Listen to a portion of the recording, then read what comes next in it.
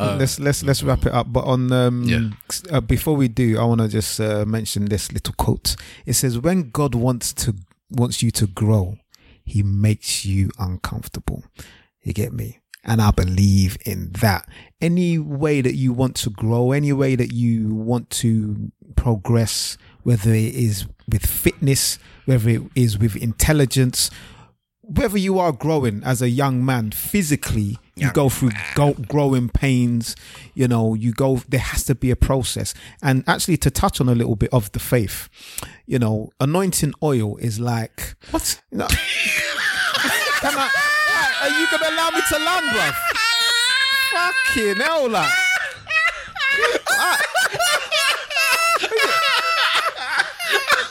You guys are bad, You guys are really, really bad,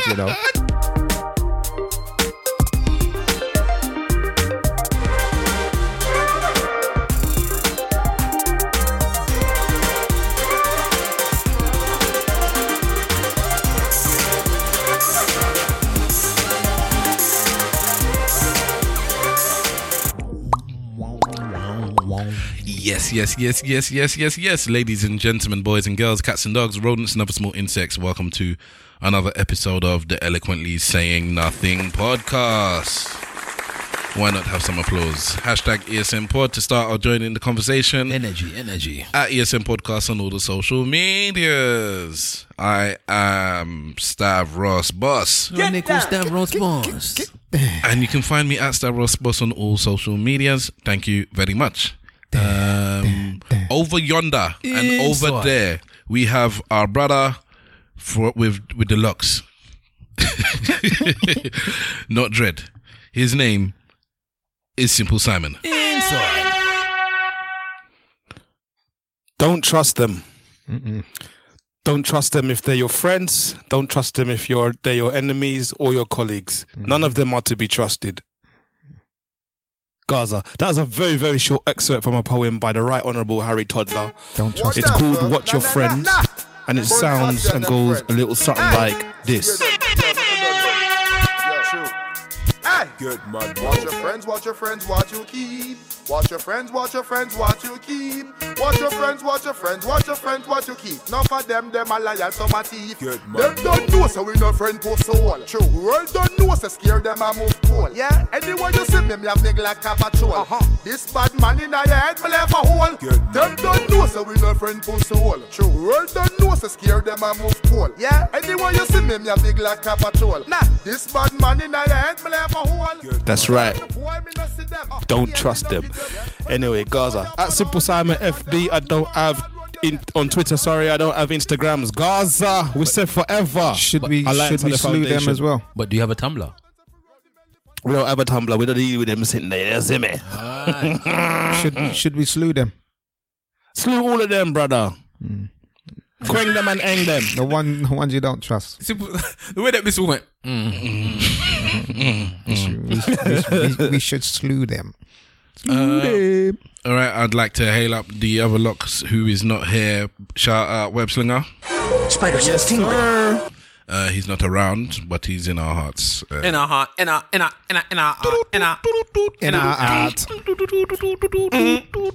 Big tune, though. And last and not least, we have my brother, your brother, our brother, the wailing Mr. Wolf. You know, you just skipped me in it. Oh, well, damn. Sorry. Oh, my bad. Sorry. And he specifically said, what? Leave him to last. No. He specifically said, Mr. Wolf said, leave me to last. So he decided to skip me completely and then went straight to him. Sorry, bro. I thought I wasn't ready for real. Like, If you're not ready, I'll go to the next man, innit? That was the request in the first place. It's alright, go on. Go on what? Who are you introing now? I've already introed him. I said I can go to the next man, and he hasn't said yes. I thought he clearly just said yes. Then do what he's meant to be doing, then, innit? Fine. My apology. Wait, if you're trying to do something, then do it, innit? Man's just sitting there waiting. I just said go to the next man, bro. Okay. My apologies. Before we get to Mr. Wolf, let's get to my actual brother, a man of great stature, a man of great knowledge. We call him Senior Wahala. Big Wahala was good, people. I'm wearing the exclusive at the moment. Yes. One to stop dreadlock. Do-rag. I saw that. Did you not? Did you forget what it's called? No. What took you so long, man? Oh, I wanted to, because I didn't want to add the shop at the end like I always do. The one stop dreadlock. Oh, so you're composing yourself and thinking about what you're going to say. All right, wonderful. Yes, do-rag. My brother is wearing a do-rag, an exclusive do-rag. That was soon to be on sale, blood. Soon to be on sale. One stop dreadlock. It's black. It's shiny. silky, it's nice, isn't it? Silky, shiny, with the orange one stop dreadlock logo printed around the rim. Our very good host and lady of the manor of the landlady. The landlady, yeah. That's what the landlady has some products that she's wanting to sell. Yes, so soon you'll be able to get products. The Instagram page, it will soon be up and running. I believe it's actually One Stop Dreadlock hair care. Well, I'll tell you what at the end, because I need to find it. But that will be up and running with all the different products coming soon. At the moment, we're dealing with the swim caps. So we got baby swim caps. We got swimming caps for people with shorter hair, and we got swimming caps for people with long, luxurious locks. You know? Yes. Not one size fit all. Let me see a lion paw. We fit all on every size. Yes. Yes. So the link to the Instagram will be in the show notes. So if you need swimming caps or do-rags, it'll soon come. Yeah, swimming caps or do-rags. Not yet available, but yeah. Especially in particular, if you have long hair and you cannot find anyone to get you, in particular swimming caps that will encapsulate and encase your long locks, and you want to go swimming. You black people that don't like swimming. You want to go to the sea or whatever. Go to the Instagram page, follow it, and when it's being released, you'll be the first to nab this special collection. Once again, that's in the show notes. All right. I would like one. All right. Yes. Can I have one before they go on sale, though? That's the question. Let me find out how much you're selling them first. Are you trying to get it for free? Ooh, that would be the first topic then. That would be the first topic. That would be the first topic. Okay. All right. So, last and not least, I gave him a nice intro before. He's very lucky I don't give him a bad one. We need models though, so you maybe. Mr. Wolf. Ogbon ju agbára lọ. Ogbon ju agbára lọ. What's going on, people? What is going on? That is this week's Yoruba proverb. I hope everybody is good this evening, this afternoon, this morning, whenever you are listening. That Yoruba proverb translates to wisdom is better than strength.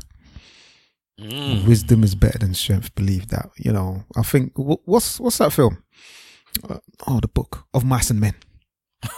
Remember that? It's like you got the guy who's smart and then the guy who's strong, but obviously this equates to two of them being one. Yeah, I don't want to talk about that book. You like to call me, is it Larry or whatever his name is? What was his name? It's Larry or something. Is it Larry? I think it's Larry, isn't it? I can't remember his name, man. Yeah, I remember that was a good intro, that one episode, man.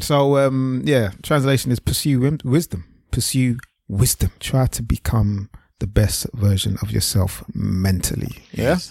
And you can catch those Yoruba proverbs at I Love Yoruba Proverbs. Lenny, that's his name. Lenny. I knew it was an L, but I didn't think it was Larry. No, it's Yoruba_Proverbs. I'm talking about Yoruba_Proverbs. It's the logo that says I Love Yoruba Proverbs. And you can catch me on Instagram on AKA Mr. Wolf, on Twitter and AKA Mr. Wolf, also known as. And it's only the fine people that are closest to me that know my name. Do you think at the moment that you're peak intelligence, or do you think that you're smarter at some point earlier in your lifespan? I was talking about this to a friend just at work today. I was talking about one of my brethren who got married at 23, I think it was. And I was just talking about, what was we talking about? We were talking about allowing hormonal tablets for the under 16s. The under 16s that wanted to become transgender, I think it was. And this particular individual is a homosexual that I was talking with. and he says that he to his belief, he said it's too young because he just thinks that some children don't really know what they want, and he felt that he didn't know what he wanted at that age. So in relation to smartness, I just basically said that I didn't have a clue really about myself until, I don't know, I didn't really feel that I was at a level of intelligence until I was about 20, perhaps plus, that I thought I was average maybe, and I started to peak around about 25, 26, and my brethren got married at 23, and he was the captain of our football team, I remember, from like 11 to 15, not only because he was a good player, but also because he was an extremely intelligent individual. Do you know what I mean? So there are some people who gain a certain level of experience or a certain level of intelligence really, really young. I think you can tell there's some children that are just extremely intelligent, and there's some that really just don't pick it, or don't peak, or don't get to a certain level until a lot later in life. And I think that I was one of them. Do you know what I mean? And I don't feel no shame about that. I don't think that I was a dumb child. I was average at school. I wasn't crap. I wasn't great. I was pretty much average. But in terms of my intelligence level, it grew. I feel like I'm like fine wine, and I feel like I'm just getting wiser and wiser and wiser as the years go by. I feel like I'm getting lazy, especially with my vocabulary and being as eloquent as I used to be. I think I'm just becoming very, very lazy, and I think social media has played a major part in my laziness. I think everything's become such a soundbite, nature of things. Everything's quick. Nothing's really thought out. You just want to get it out as quickly as possible. That sometimes you don't think before you speak, or sometimes you don't take into consideration the way you could put things better. So yeah, I don't know. I just feel like sometimes I'm getting dumber. Can I ask you a question then, based on that? Do you think that you are reading as much now as you was then? Reading books? Yeah. I don't think I was reading many books then either. Oh, okay. But what I do think I was is that I was, when I was in school, I was good. I was a good student. I've always been an all right student. I don't think it's the case of reading. I just think that maybe I was more, I don't know, I took more patience in what I was saying. My brain was quicker. Now I find myself, thinking a lot longer to say something than I used to have to before, where things used to roll off the tongue. Things used to be very quick. I used to be very articulate with the quickness, whereas now I feel like I have to think about what I'm going to say before I say it, rather than just being able to say it. Isn't that a sign of wisdom, though? No, because when I'm saying what I'm saying, it's still not coming out as eloquent as what I was saying in the past. So you think you've passed peakness? I think I've regressed in certain areas, and I think the areas that I think are important to me, like business, understanding, how I need to navigate in certain spaces and whatnot, I've progressed and got better. And I think there's certain like everyday things, like maybe debates and discussions, and I don't know, even like if we was to go back to the beginning of the podcast and see how eloquent I was on the podcast and to what I am now, I might see a stark difference. I might be wrong, but I feel like at times I don't feel like my intelligence shines through. What episode did I start? I don't know, bruv.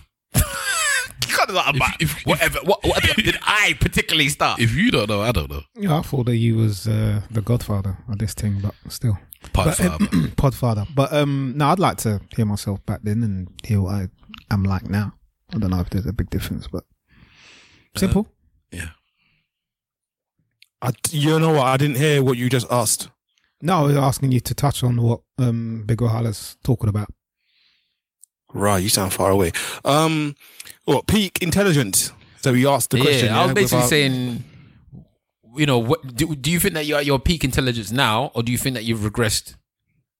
No, you know what? Peak intelligence for me was a very, very short period of time. And I would go as far as to say it probably was happening whilst we were doing this podcast. There was probably a 2-year period where I feel like I was at peak intelligence. And when I say peak intelligence, I mean intelligence from the point of view where the ability to not only learn new information, but to utilize the new information that you've learned. So yeah, the reason why I say that is because we talk about intelligence as in, you know, somebody has it all together or what have you, and that isn't necessarily the situation. Intelligence is about your ability to first of all gather information, process it, and then be able to utilize it in the correct circumstances. And I feel like I'm on a I'm degrading at the moment. As far as that's concerned, I don't know why, but I just feel like it's a whole lot harder.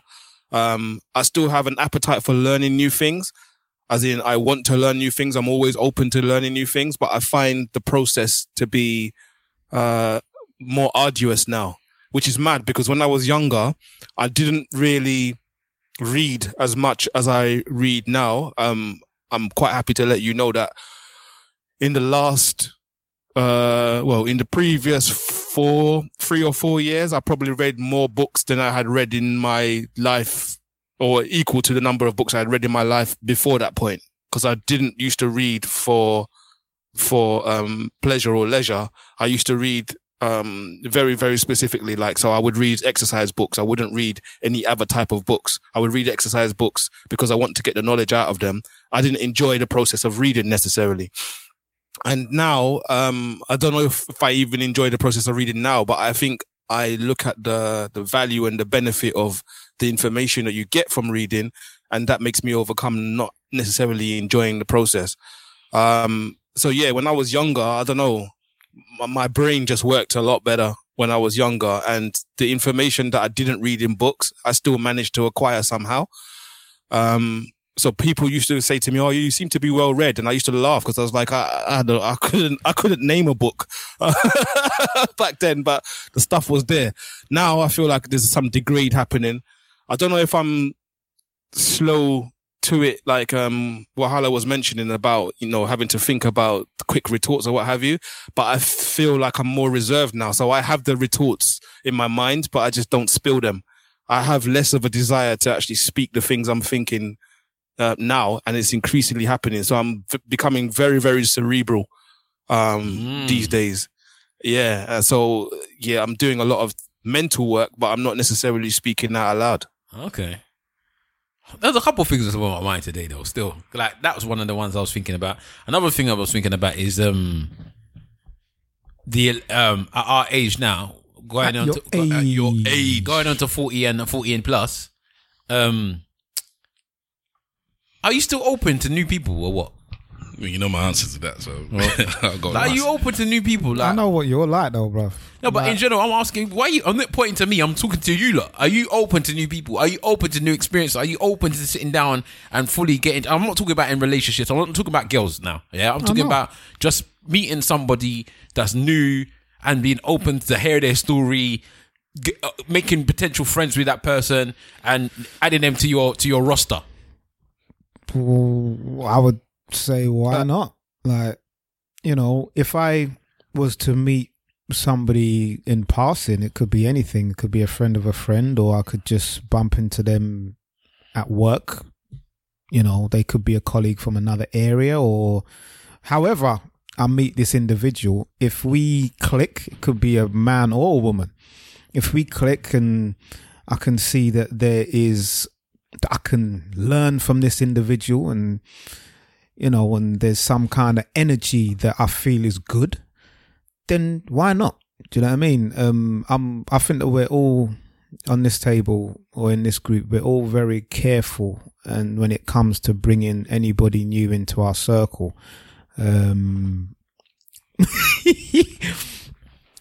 me personally, I think Stavros just coming stray dog, coming to think about cats. it, he just brings anybody in. I've never do you understand? Yeah, like, but pigeon, anyone that there's a difference. I'll say I'll bring anybody to the circle. Yeah, but I don't like, bring them in the circle. Okay. There's a difference. That's fine. Like, I personally am not like that. So, like, to be in my space, it's gotta be something about you. You understand? And then I'm not gonna bring you in or close to the area of the people that I consider to be my family, because if you're just regular, you have to be someone pretty special, because the people around me are pretty special. I'm all about iron sharpens iron. You get me? And if I can learn from you, and maybe you can benefit other people that are in my circle, I can benefit you and what have you, then I'm open. I can learn from everyone though. That's fine. So that's fine. So, but I don't feel like I need to. Careful now. You're saying the word need. Yeah, I don't feel that I need to bring anybody in my life who doesn't necessarily need to be there. I'm happy and open to have new people, but these people got to be. I don't want any riffraff, man. Okay. What about you, Steph? I'm more than happy to meet new people. In fact, I love meeting new people. Man. Sorry? I was just thinking that my time is precious. Like, you know what I mean? I got a lot going on. You know what I mean? I got kids, work, and other kind of activities. So if you're taking up that time, you got to be someone special. You can't be the pigeon that you might bring in. And keep going. The thugs of birds. I'm cool, man. We're bringing meeting new people, learning from new people, experiencing new things with new people. I love it. So not only do I not mind it, like what Mr. Wolf says, I cultivate it. I go for it. I try and meet new people. I'm all up for it. If over the let's say season 2 of this podcast, so the last 4 or 5 years we've been doing season 2? I can't remember now. Whatever it is, 4 or 5 years of season 2. The amount of guests that we've had, the majority of them have been because there's someone I've seen online, and it's like, I like what you think, or I've heard you on the podcast, and it's like I like your voice, and I want you, voice as in what you're saying, and I want you to come on to the pod and to discuss that with us. These are all new people. I've met a bunch of new people through the pods, which I'm proud to call them my bedrooms. Okay, because friends. I know, because I don't. You know how fussy I am with the word friends. Isn't brethren the same thing? No, not to me. Then, if we're gonna be, I will play semantics with the word friends. I'm very fussy with the word friend. So, but yeah, I like meeting new people. Sorry, Stav. You play semantic with the word friend. Yes. Just so I understand. Is brethren above friend or friend above brethren? Friend is above brethren to me. You're coon. Anyway, go on. I saw something coming. I didn't know it was that word, but I saw something coming. All right, cool. Can't just call by the coon like that. No, but you're right. I can't. Because it's over there. I didn't mean it, but I'm just saying, like. I guess like Daffy Duck. I didn't mean it like that. But I guess both words are English anyway. But I think brethren, or brethren is more to me that I would have expected that one to have weighed higher than friend. Well, cool. I grew up using the word friend, innit? So it was at a later stage that brethren or brethren came into my lexicon. So it didn't leapfrog friend for me at that present time. Fair enough. So for me, meeting new people is a bless. What about you, Simple? Yeah, what about you, Simple? So I'm like very much into psychology and the way people think about things, as I'm sure people who listen to this podcast regularly know. So I'm intrigued a lot by new people and new ideas of the new ways of thinking and new ideas and all those kind of things. So I'm engaging from that point of view. But as far as adding new people into the circle, I'm probably, out of us lot, I'm probably the least likely to do it. And to the point where it might even seem like I'm standoffish a bit. I said before that I don't need any new friends. I don't know if that's the right terminology to use, but no new friends. No. Like somebody bursting into that perimeter for me would have to be a very organic thing. It wouldn't be something that I'm pursuing, if that makes sense. It would have to happen where I'm just like, hang on a minute, I talk to this person quite regularly. They don't seem to cause me much in the way of offense or problem. This relationship doesn't require much in the way of commitment or investment from me. Then they will probably break into the friendship circle like that. But as far as actively doing it's concerned, no way, Jose. No, not today. No. I don't agree with you. I think that I'm much more standoffish with friends than you. You've had much more newer friends in the time that I've met you than I have. But yes, of course you have. for me, actual friends that you talk to as well, go and meet and blah blah blah. You've had much more new people than I have. Boy, I don't know. If one person is much more than okay. Yes, that's much more, isn't it? I'll still say more. That's still saying more. The reason I ask the question is because you guys, I'll join you at some point, but you guys now are actively getting involved in certain activities, trading being one of them. And I think to myself at times that wouldn't you open yourself up to meeting new people like you're not getting into something that not necessarily you're expert at. I would be thinking that it would be better for you guys to be going openly to find new people to call your associates or your brethren, as you may put it, to that it might be involved in these types of things. Like, wouldn't you be opening to go and find new people? I think at times that I know for me, to do what? To learn information, get things from them, see how they work, see what comes from them. You got YouTube, don't you? You got Google, don't you? No, but I'm saying Google. The best way to sometimes get these things is to, find people that are experienced in it. Right. Make friends with them, or not, maybe not make friends with them, but become associates with them. So use people for their knowledge. No, not just use them. It's partially that. No, it's not. The reason why I say that is because at times, especially us as a collective, we're so standoffish with people regarding letting us in. As Mr. Wolf put it, we almost made it sound like we're superior to most others. If you want to come in there, you need to fight your way in. But at times that could be limiting because we might need some other people to get to where we want to go, and for that you need to at least leave yourself open to meeting new people. So I'm just wondering at times. Yeah, but we've all said, well, me and Mr. Wolf said we're open to meet new people. You are, but then I don't see you actively looking for new people that might benefit your situation. Me? Do I need to log it? Log it with us. Yes. Do I need to log it with you? I want to see the people I see. I don't go out my way to meet people to better my situation. I go out my way to meet people just to meet new people. It's not. I'm not, because I don't have the same mind frame that stop me if I'm wrong. But basically, it's like I'm using you then, isn't it? No, yeah, but I'm saying to help my situation. That's what it is. No, but I might go to like I don't know. There might be a mix of traders. Yeah, and I might be able to go there. And I know I'm into trading. Maybe I'll go there and meet somebody that I actually meet somebody there that I might click with, might become friends with, but they're also beneficial to me as well because then they'll be able to teach me about trading as well as me being able to have a conversation with them. That's the difference between me going somewhere to learn something, and then meeting somebody, and me going somewhere to meet somebody. Like if you I don't know what you mean. I can go somewhere. All right, there's something to do to learn. Mm-hmm.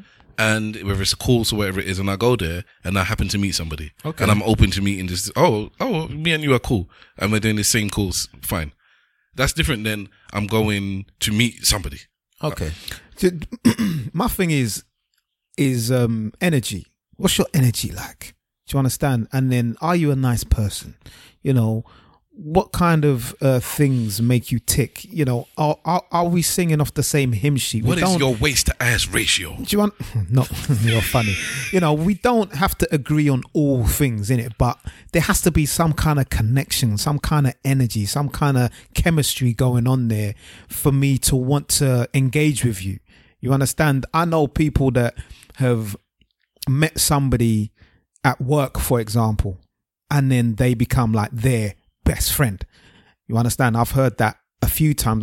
But you only have known this person like maybe 6 months to a year. I said, I don't know. Like me and that person just click. They're unbelievable.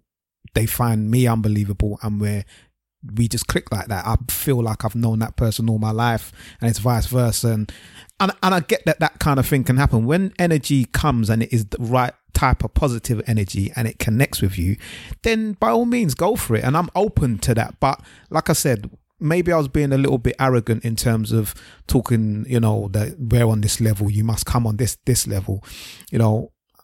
I just want to let people understand that if your energy is good and I connect with it, and there is a chemistry there and an understanding, there's no real, people are not sizing each other's dicks up. Do you understand? There's no. But have you got a big dick? You're funny. You know what I mean? There's no egos there. You get me? And you can be from any type of background. It makes no difference to me. But if you have got this type of energy and chemistry, then I'm all for it. The reason why I say this, because me and Simple was having a conversation earlier, and one of the things I kind of said to him that I think is a flaw with all of us, I'll say in this particular podcast, maybe not so much with some of our extended, is that we don't tend to create opportunities for ourselves. Maybe Mr. Wolf might, I don't know, but I don't feel like we create enough opportunities for ourselves to put ourselves in a better position for something. I do. So something that we're looking for. For what? Just in general. Personally. Yeah, I just think in general. I think that we are not to say that we are what's the word where you're just content. We're not back friend. I'm not saying that we're just content as we are. I do think that they are, we do want to move forward, but I just sometimes feel like we don't, especially me. I would say maybe I'm not like that maybe at work. At work I seem to be a different animal than I am in my social settings, but sometimes I don't feel like we're putting ourselves into positions to allow ourselves to get opportunities because of the way that we're very standoffish in the way that we are. I don't even think we're intentionally being standoffish. I don't even know if standoffish is the correct term. Again, as I said, my mind is getting worse. I mean, our big friend. But I just feel like we don't create opportunity for ourselves. I think that I can see that in you. I can see that in Simple Simon. I mean, our big friend. But not so much Stavros and myself. But then you should be clear of me. Clear in what sense? If you create opportunity enough for you to if you lot are creating opportunities on numerous times, I would expect you to be like my network is quite your network is your net worth. I do like that statement, but my network is quite expansive. It's quite big in different kind of fields. So you believe that's your opportunities are there, yeah? My opportunities are there, so but at the end of the day, I look at myself first. So I have to get myself in a position to take that opportunity. I know for me that's a bad mentality. No. If the opportunity is there, you take it regardless. No. But that's like saying you've got, I don't know. Let's say that I wanted to become a football player, yeah, and I got this guy that can get me in a club. If I'm not working on my own craft, if I'm not getting myself to a level of fitness, if I'm not, homing my skill before I take that opportunity that is there to have maybe a 4 weeks or 3 weeks at a club to train, then it makes no difference whether that opportunity is there or not, whether I have that connection. So no, but you may lose that opportunity. That person may lose the option to give you that opportunity. I get you, but what I'm saying, but what I'm saying and what I was saying there is that it's down to me first to get myself into a position where I can take those opportunities. And I'm not idle. But you have been put into that. This is what I'm saying. Me and you're thinking a different thing. You're saying that somebody's giving me a position and I now need to feel like I need to work to be able to accept that position. Yeah. I'm saying if somebody's giving you that position, that means that person thinks you're at that position. No. Not necessarily. The difference, he's not saying somebody's giving him a position. He's saying that there's a potential for him to take the position. He's the thing that he was telling me that somebody's offering him a 4-week trial. He didn't say that. No. What I meant is that I've got the connection to get that trial. To get that trial. But I have to be ready. No. It's not about me waiting. It's about me getting to a position where I'm ready for that trial. That is waiting. Until you're ready. I'm not waiting. It's okay. I wouldn't call that waiting. That's not waiting. It's not me because just if he feels he's ready, he would take the opportunity. Yeah. But he doesn't. So he's waiting until he feels he's ready. Yeah, but you're saying waiting is not the foundation of what he's doing. What he's doing is trying to be ready. So if he's ready... Yeah, so I'm not idle. You understand what I'm saying? I didn't say you was idle. I just said you're waiting until you're ready. Well, when you're waiting, you're idle, isn't it? You're not doing anything. I don't think that. I think you can use the word waiting in different places, and I think you now associate it to what you want to associate it to. I would say... I wouldn't say it's incorrect what I'm saying. Yeah, but I would... You just don't like it. It's not incorrect. No, what he's saying makes more sense, though. So, yes, fair dues. Yes, but you're not wrong. But what he's saying is more correct than what you're saying. Because he's saying, if I'm in a position where I can grab the opportunity, there's an opportunity in front of me. I'm walking down the road and here comes an opportunity. Now, I'm not ready for that opportunity, so I'm going to go to wherever I'm going, and on the way back, I'm going to prepare for that opportunity. And when I get to this place again, I'm going to grab the opportunity. Yeah. Or I'm walking to the opportunity, I see the opportunity and I'm ready and I grab it. Yeah. He's not waiting for anything. But you could say that same thing. You could say, okay, I saw this opportunity. I'm going to wait until I finish doing what I need to do there and then come back and take that opportunity. There's nothing wrong with that. Say what I'm saying. I don't understand what you're... Because you don't have to argue it because I think this is an unnecessary argument. Yeah, but the reason that you wouldn't use the word waiting is because it's only applicable in one of those terms. Whereas if you're saying, I'll grab the opportunity when I'm ready, then it's applicable full stop. You don't have to. There's no nuance to add to it. If you're waiting, then you're always waiting, and you're always waiting. If you're saying I'll grab the opportunity when I can, then you're not wait. Then if you can now, But then he's you not- grab it. but And he's if you not can- grabbing- And if you can in a year, that's one example. But That's he my can point. grab the opportunity now. I think he doesn't want the opportunity. waiting does equate to being idle though, bruv. You understand this? It depends on what you're in the terms of the sentence that you're using. Okay. But anyway, what I'm saying to you is this: there's two different types of people. The people like you that will, when the opportunity arises where you believe that you are at the level of what you need to do to take it, you'll take it. And there's some people that will just take it, and then they'll find their way to get to that level whilst they've taken it. Okay, in his example then, there's somebody that he knows that is a coach. He wants to play football, and then he speaks to the person and says, I want to do the thing. The man says, cool, come, do your training, or do a trial or whatever it is. He comes and he's rubbish, and the man says, latest. End of. And then the second example is that he waits 3 months, does his Rocky thing where he does his training, goes to the man and says, I want to do the thing. The man does the trial, he's excellent, and he says, yeah, Botru, come through. But there's also the one where they will say, I want to do the trial. Okay, cool. I would like to do it in about 4 weeks' time. And blah blah blah blah blah, and I'll meet you in 4 weeks' time. Give yourself enough time to the point where you have set yourself a target, a target that you've now tagged with this person. But that's what I'm talking about. No, because you've done it to yourself. This now you've tagged it with this person. In 4 weeks' time, I'm gonna be ready. So there's no maybe I might have to do something else or I might not be ready, but you know you've got this target now. By 4 weeks, I have to be ready. So your mind is now focused on that 4 weeks, right? So then by that 4 weeks, you take yourself, you're ready, you get there, you do your trial. Hopefully you pass it. Right? Yeah, but that's exactly what I'm referring to. Is that I'm saying that the opportunities are there. You said for it's me. there, but you haven't. For what you're saying to me, you haven't really approached that person for the opportunity. Just as yet. Whereas I'm saying, if you approach the person for the opportunity and you set yourself a deadline, you're now having to put yourself against that deadline. Okay. So your point being, you feel he's the type of person that doesn't. Yeah, but I think we're dwelling on it too. But as far as he's concerned, you are saying that he doesn't grasp the opportunities as well as he should, and continue. Not necessarily. Well, by his definition, and from what he said, you're saying, well, that's not grasping opportunities. You said you. Yeah, I don't think it's first grasping of all, you just said we all of us are like that. Mr. Wolf actually took himself out of the equation, and then when he gave an example, you put him back into it and said you are like that. So yes, you are saying that. Okay. All right. So Mr. Wolf, continue. No, I mean, when you're talking about deadlines, there's this saying that I've heard before, and I really like it. It says, "Put a deadline to your dreams, otherwise you'll be dreaming forever." Yep. You get me? Shout out to SoundCloud rappers. You get me? So my thing is that for me personally, I do have a deadline, and I do have a kind of end game or a position that I would like to be in a certain time based on where I am right now. Have you verbalized that? I've verbalized it. I've written it down to people or just yourself? No. There's people that I know that are in certain positions of power. You know what I'm saying? Certain positions of power or certain situations that I know that I would like to be in, and we've had discussions. You get me? So and they know your time frames. They know when you're going to get to that point when you're expected to get there. They're there enough to question your time and say, "Are you close to what your goal yet, Mr. Wolf?" Blah, not blah, blah. on all situations, no. Okay. Because like I said, my network is quite big.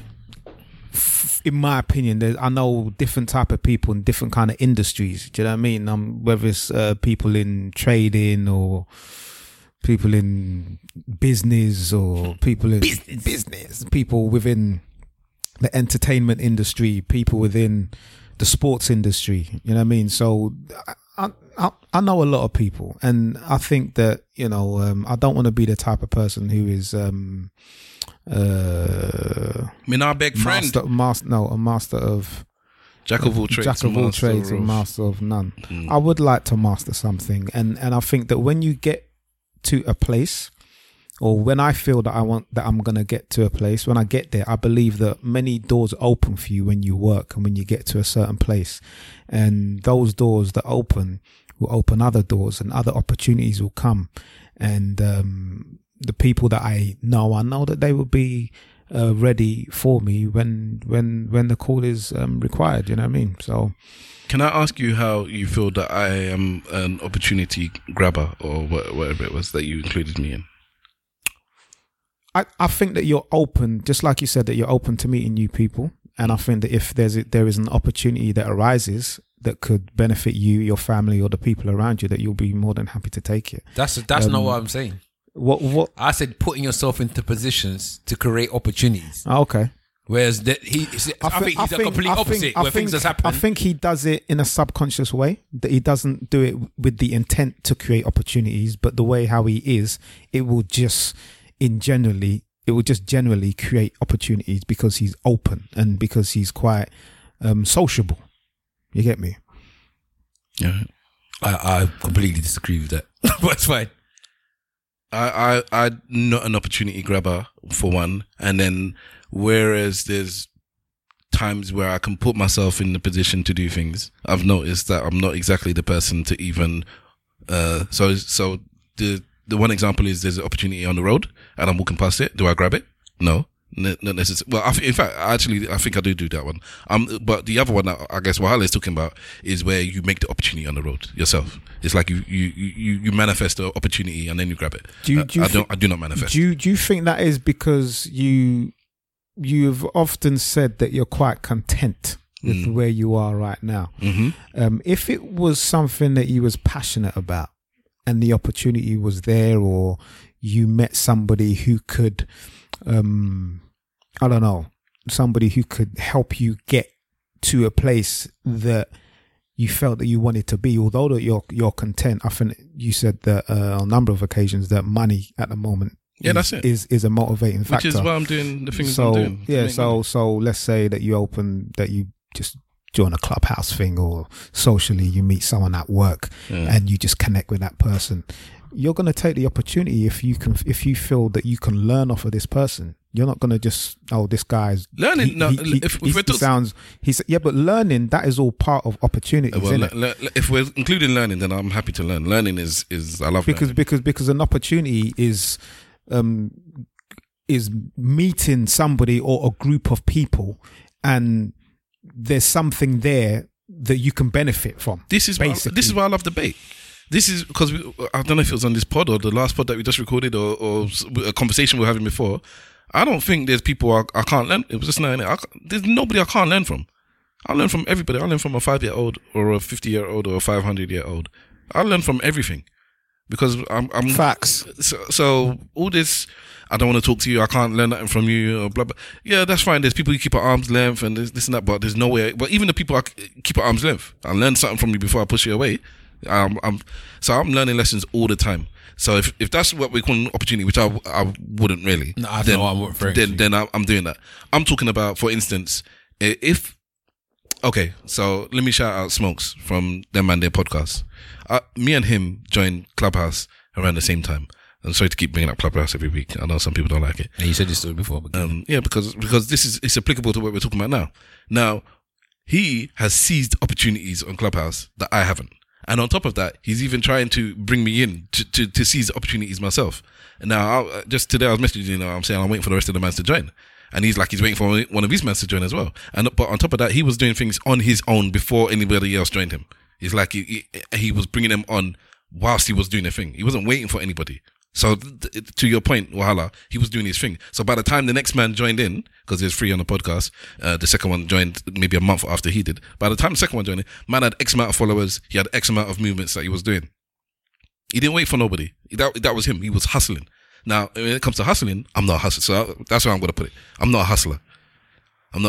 But I have every confidence in myself that I'll make money for the things that are important to me. The things that are important to me is being a husband, being a father, first and foremost, and to support and provide for them. And I'm comfortably doing that now, and I will comfortably do it hopefully for the foreseeable future, and that will grow. And that, to your point, Mr. Wolf, because I'm, what's the word again? When you're happy in yourself? Content. I'm content. I just want more money. So, some people might think, Stav, you can do podcasts and do this with the podcast. Yeah, I could, but it would be nice rather than doing the job I do. I guess if I'm going to do this and get paid for it, because I do it anyways. If I'm going to get paid for it, then yeah, that'll be blessed. And there's people that's giving me opportunities, and I'm not seizing them. Like even in the podcast field, there's people that literally give me opportunities, and I'm not seizing them. So because I'm not a hustler, and some of them I'm even afraid. That's what I'm saying. I'm even afraid. There's that thing where they say, you're fear of failure. I'm so afraid of failure. Really? Oh my days. I think if Stav wasn't afraid of failure, he would be a billionaire, millionaire, some form of heir. That's quite interesting because Sorry, no, because right. it's very important that I see it in my daughter, and it's so frustrating. She has the same trait as me. I didn't really know, because there's so many things that she's just like her mum or she's just like me, and there's so many traits that she's just like her mum, just like me. It's like she has no individual traits apart from being girly. It's all just like her mum, just like me. But one of these things that she's just like me that I just didn't think would manifest itself until maybe later, if it ever came, was this thing where she hates failing. So we've been homeschooling. She'll do something, you tell her she's made a mistake, go break down crying. She doesn't want to do it anymore. It's like it's debilitating for her to fail and to get things wrong. She gets so frustrated with herself, and whereas maybe another child would just be like, oh, rub it out and try again. This one is like, well, then I don't want to do it. It's almost like, and it's not that she can't do it. It's just that she made a mistake, and it breaks her. And all I'm saying is that me as an adult now, it's held me back from not really realizing my potential, but from doing certain things. Definitely, it's held me back. If I wasn't that way inclined, I'd be somewhere else. I don't know. I'm not sure what how to say, but I'd be somewhere else blatantly if it wasn't for me holding myself back from this fear or failure. And obviously, you don't want that for your child. Because I think it's not too late for me, but I'm doing all right, and I would continue to do all right. So it's like I found another route, but I don't want my child to have to find another route. She's blessed. She's a smart child. I don't want herself to be the hurdle for herself. So it's very annoying looking at your child and thinking, oh my days, I can see it in you, and I'm trying to squeeze it out of her, but I don't know if that's going to be possible, because that is who she is. She was born like that. Simple. Strange. No, exactly the same thing what you said about the fear of failure. I see that in my daughter as well, and to some degree I probably have it myself, and that combined with if I start something I have to finish it, and if I don't, I really beat myself up about not finishing it. So I'm very, very selective about what I do start, because it can have a really detrimental negative effect on myself, my psyche, everything. Like I hate unfinished things. So it does stop me from committing a lot of times to stuff. And it's weird because I equally at the same time understand that failure is a part of the process of success. An integral part of the process of success, because you're never going to get things right the first time around. But I guess it limits the size of the things that I try to achieve. So I can fail if the thing is small, inconsequential. But if it's big and it has massive consequence, I may be unlikely to even take the leap in the first place. That's something I know about myself. So if you're talking about blocking blessings in that sense, then yeah, definitely. That's quite interesting that you guys are like that. I would, I don't know, man. If I could encourage you guys as your brother, as your brethren, feel me, to always take that leap of faith. Because, when I look at the people around me, and I look at how intelligent, how smart, how sharp people are, you guys, my other circles. I got 2 other circles that I kind of connect with, maybe 3 actually. They're kind of quite close knit to each other. Maybe one isn't, but I think that's some amazing people. You get me? And we have only got one life to live. Yeah, so the idea of failing at something, I would say that you have to work on changing your mindset on that, both of you, if that's what it is. Yeah, failing to do something, it's like, I don't know, you might be learning how to trade, and you're failing over and over and over again, but there will be a time when you actually get it. Yeah, I consider myself to be a slow learner, but once I get it, then I've got it. I have no problem with falling down. I have no problem with making mistakes. As a promoter back in the day, I used to fear failing at an event to the point that please don't let the venue be empty, because that would be a point of failure. You have to get people there at your event, and then the event itself has got to be good.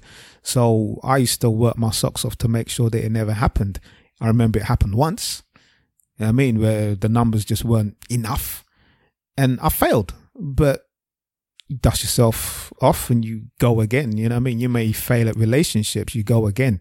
So when it comes to your dreams or, some of the things that you might aspire to do, and if your children has got it, you have to find a way to encourage them to keep going. You've made a mistake, keep on going, because my son has got that. Simple. My son has got that, and what I do admire about him is that he's very much like me. There was a time when he got frustrated because maybe he couldn't get an equation, or at times his maths just wasn't on it, or even at times when he was trying to do something at football and he just couldn't. It was just like, and I used to tell him, keep going. The more times you do it, the more likely you are to be successful at it. So it is a mindset thing. I'm not sure if it is a personality thing. I think it is a characteristic. And I think when you have a characteristic, you can change that character, that part of your character. I do believe that your personality is within your bone marrow that you can't change, but characteristics you can change. So it is about, am I willing to change? And some people just say, this is a part of me, this is who I am, and this is that is it. And then that's where you've kind of failed. So I would always encourage people that if it is a characteristic of you, characteristics can change only if you want them to. No, I'm not disagreeing with you at all. And I think what needs to come out of what I said is that I'm selective about the times when I do push and jump for the opportunity. I'm in the middle of a situation right now where I've pushed and jumped for an opportunity that was a long-term opportunity. So over a matter of years. And it's kind of at this present moment in time, I won't know until probably the next couple of weeks, but it's looking like it may have failed. But this is like a massive commitment. This is like a 5-6 year commitment that's looking like it's going to fail. And to be honest with you, the regroup after this one's going to take a while. Can't lie to you. The regroup after this one's going to take a while because, like I said, I take failure very, especially when it's on big commitments, I take failure quite deep because there has to be a whole regrouping. There has to be a whole breakdown of the situation. What did you do wrong? What could you have done better? What points of failure? Who's to blame? All them kind of things. Is there a better approach for next time or whatever? So it's not that I don't do it. It's that I'm very selective with it because I know how much it weighs on me. I'm not one of those people that can, go into big commitments over and over and over again, keep flopping over and over and over again, and then keep getting up and going up. And I'm not a ragdoll like that. Do you get what I mean? Like, my personality is just not built like that. After a while, like, there's only so many of them I can have before I just say fuck it and just blow the world up. Do you get what I mean? So it's that's my personality. That's how I am. So it takes a lot for me to do it. So I have to be careful as well because too many of them type of flops, like I said, I'll just blow the world up. Do you know, I know a couple people, and one of them was on the podcast a few weeks ago. We had Alexander Mosul here, and I know maybe 2 people like him that were young entrepreneurs, people that have put themselves on a social standing based on the hard work that they've done. And we've heard about the likes of Richard Branson and all these other famous entrepreneurs and businessmen. And we talk about Donald Trump and his failed business. They failed massively. You get me? I know that Alex has failed on a couple of his projects. But what I admire about all these businessmen is that they failed massively, but they still go for it. And I'm like, wow, like, you're not demoralized. Because some of those things, like you said, can hit certain people hard. And I felt the energy of maybe one of the failures. It was like, my God, energy. Do you understand? I was like, rah, this is deep. This hasn't worked and it's not going to work. You have to pull the plug. You have to pull it now. And then when that plug is being pulled, you feel like maybe a weight is lifted off the shoulders, but at the same time, it's like you've just been, like the energy has been sucked out of you. So to watch people go in again, after they've failed massively, I admire that. You know what I mean? But I can also understand the likes of Simple Simon who maybe couldn't be able to take such a heavy blow. See, I don't know. Sorry, go on, Simple. Yeah, it's not that I can't take the heavy blow. It's the heavy blows in succession like that. I'm the kind of guy that if I'm out there barebacking and everything's working, it's fine, cool. I catch chlamydia once, I'm not barebacking again. Fuck that. You get me? Like, see, what an analogy. The thing about with me, because I've been listening. I haven't really said anything. If you noticed, it burns. I don't know if I could say that I don't know if I could say I'm like Stab and Simple, but I don't know if I can also say that I'm somebody that can fail and fail over again and just dust myself and get back up. Because I don't know if I've really failed, like deeply failed. I think one of the things that I failed upon would have been maybe the investment I made in one of the things with Alexander Obosu. But then I wasn't actually doing it. If all I did was hand over my money to someone, would I do it again? Most likely, if I thought the idea was good enough to do something, I would might hand over my money to somebody and do it. But I think I'd have a bit more. The same thing? No. Something that I feel like is... It's like, if you're getting into trading. But then I'll still think that I'll be more... But I think I'll take more of a time understanding of what it is. And I'll be more involved in understanding what the business is like. You were young at the time anyway. Yeah, I was prepared to... you should have listened to your older brother. No. I'm happy with what... Sometimes you might say hindsight, but sometimes you have to lose something. It's like I'm happy that I'm tried something. I'll be upset that maybe I lost money, but I'm never not happy the fact that I tried something. I can say I tried something and it didn't work. Okay. But I tried. I'd rather have that I tried than you know what, I just twiddle my thumbs. The same way last week I said I'd rather try for the billion than just take the million, because I feel like I've tried something. I tried to get the best that I could get at the time. Okay. So you should listen to your brother. No, I'm happy I tried, and I think I can get the money back again. It's not like it's a big. The money I lost, I've had back before, so it's not like a problem. But it's just that it was at that time it was right. But I don't know. I don't think I've like an example now is that me and Simple been playing football for over 20 years. About 20 years now, Simple, isn't it? Yeah, coming in, yeah. And I still don't think I'm good at football, but I go every week and I still try. To the point where last couple of weeks before lockdown, I asked Simple Simon, I was asking him to teach me how to shoot.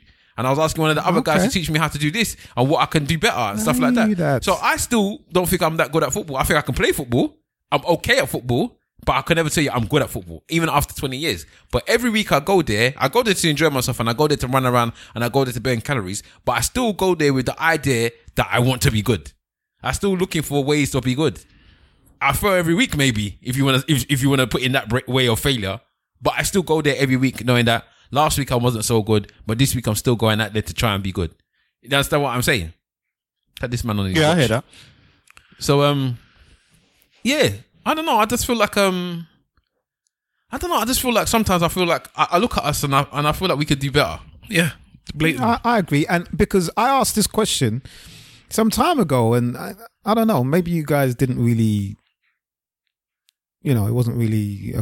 I don't trust people, basically. That's it. I don't trust people. How about yourself, though? Huh? That's the only person you have to trust is yourself. That you can put yourself in a position that you can make the best of you. And everyone around you is just a tool to make yourself better. Yeah, because I asked a question some time ago and, take it back, you guys did go in and have a proper discussion about it. It was, and this is to new listeners as well, in terms of a percentage, how much of an output do you think that you are putting into your goals, your dreams, and the things that you want to do in life?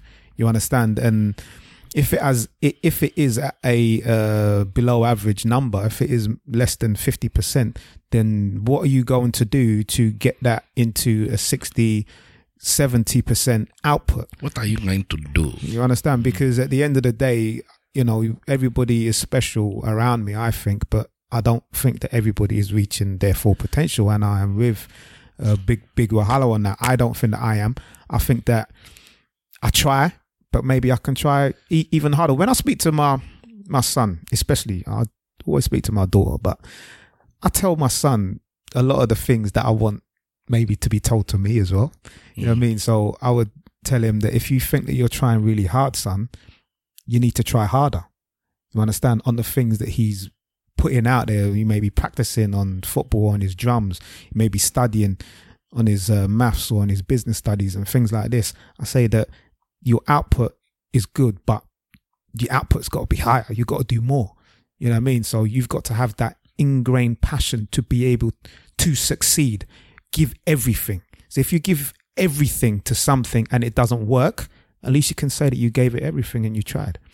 One thing I said, but that isn't comforting though. You gave it everything, and it, like I said, I'm in the middle of a situation. So those words that you're saying there, I feel them in a very real way. But the situation that I think that you're in, I think you gave everything, but not necessarily in the right places.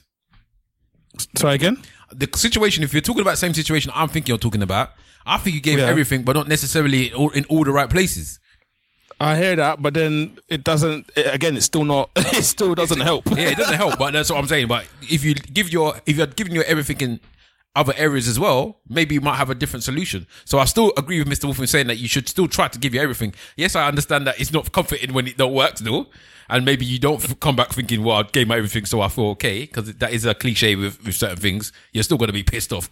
Especially if you gave everything and then suddenly that still didn't work. Like your best is still not enough. It's like if you're with a girlfriend and you gave all your relationship and it still wasn't enough for her, you'll be upset, innit? I gave my all. You still don't want what I give you my all. I'm going to be upset about that. It's the same thing with anything else in life.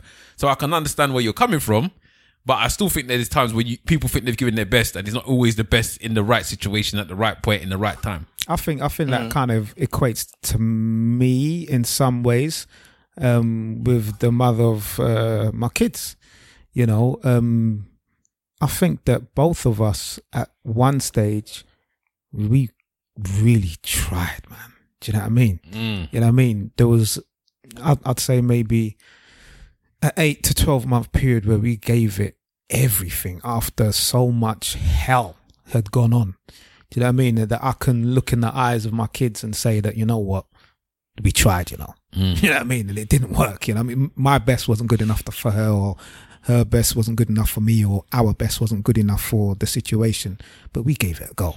You know what I mean? You don't have to put it in that way. You could just say it just wasn't right. Yeah, but perhaps, you know, at the same time, maybe I was running the wrong type of race. Yeah. So maybe I was trying really hard. Maybe I was, you know, running that 800 or the 400 meters with the energy of a 100-meter runner. Yeah. So I'm giving it my all, but not in the right type of way. You're doing it in sprints when really you should have been doing a marathon.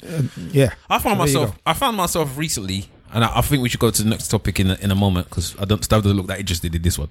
But Stav's all right. I found myself that I know Simple definitely from knowing me from the past, and maybe Stav, I'm not too sure. I used to be really target-based related person. I'll set a target and then I'll achieve that target. Then I'll set another one and I'll achieve that. And that's how I seem to have been successful in my work life. Like even when I was made redundant before, and I set my target that I'm going to get into this particular industry, and I did it. Everything I set my targets for, when I do set them, I tend to achieve them. What I seem to find myself doing is that I just keep setting targets that maybe are not astronomical. So maybe I should go out for some things that are way above what I think I should get, and then see if I can reach it. So this whole that's what they say you're supposed to do. This whole hour conversation was, you want us to tell you to no, what's it called when you reach above your, what's where it? the money resides, where the money resides. To go beyond your comfort, to come out your comfort circle. To be honest, I saw something about comfort zones. It's not about comfort zones. It's not about me. It's about I think. See if I can find it. As I said, me and Simple was having a conversation today, and I truly believe that all of us have not seized opportunities that have been given to us quite often. And I think there's one person in our core group that seizes every opportunity that comes his way. Who's that? Swift. In what regards? Because all right, I'm talking more of a. Okay. What? No, even in the other regards, he still seizes those opportunities. Because for me, the things that are important to me, then I do.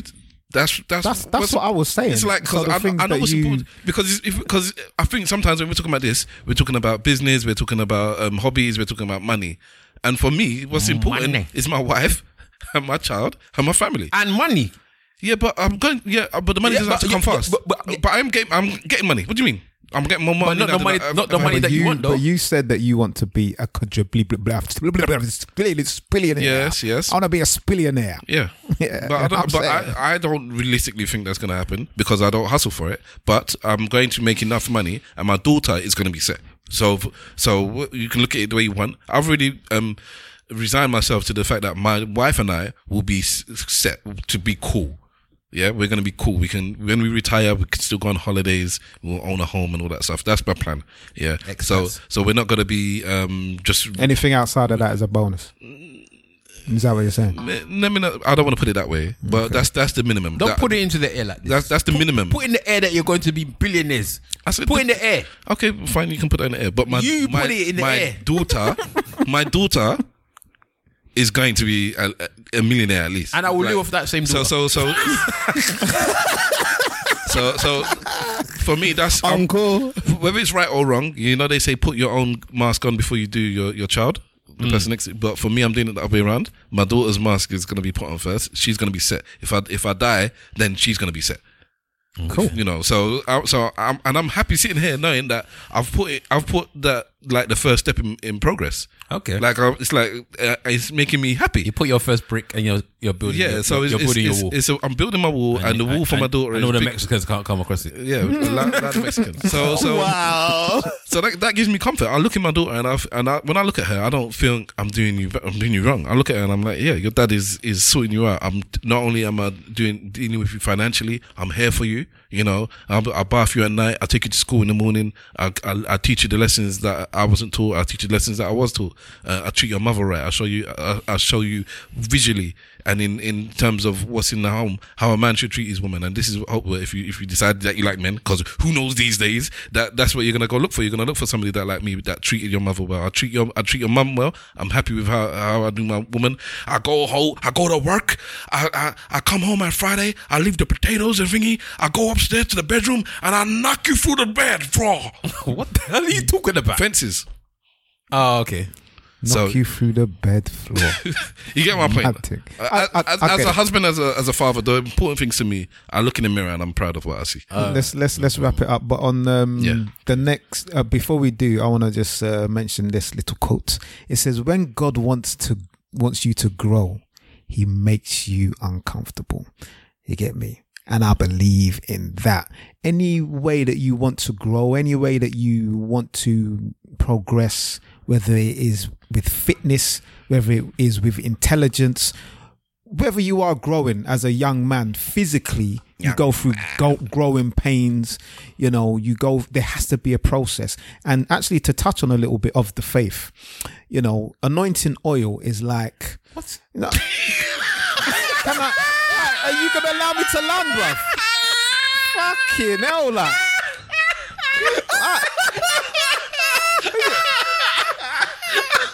You guys are bad, You guys are really, really bad, I just said what?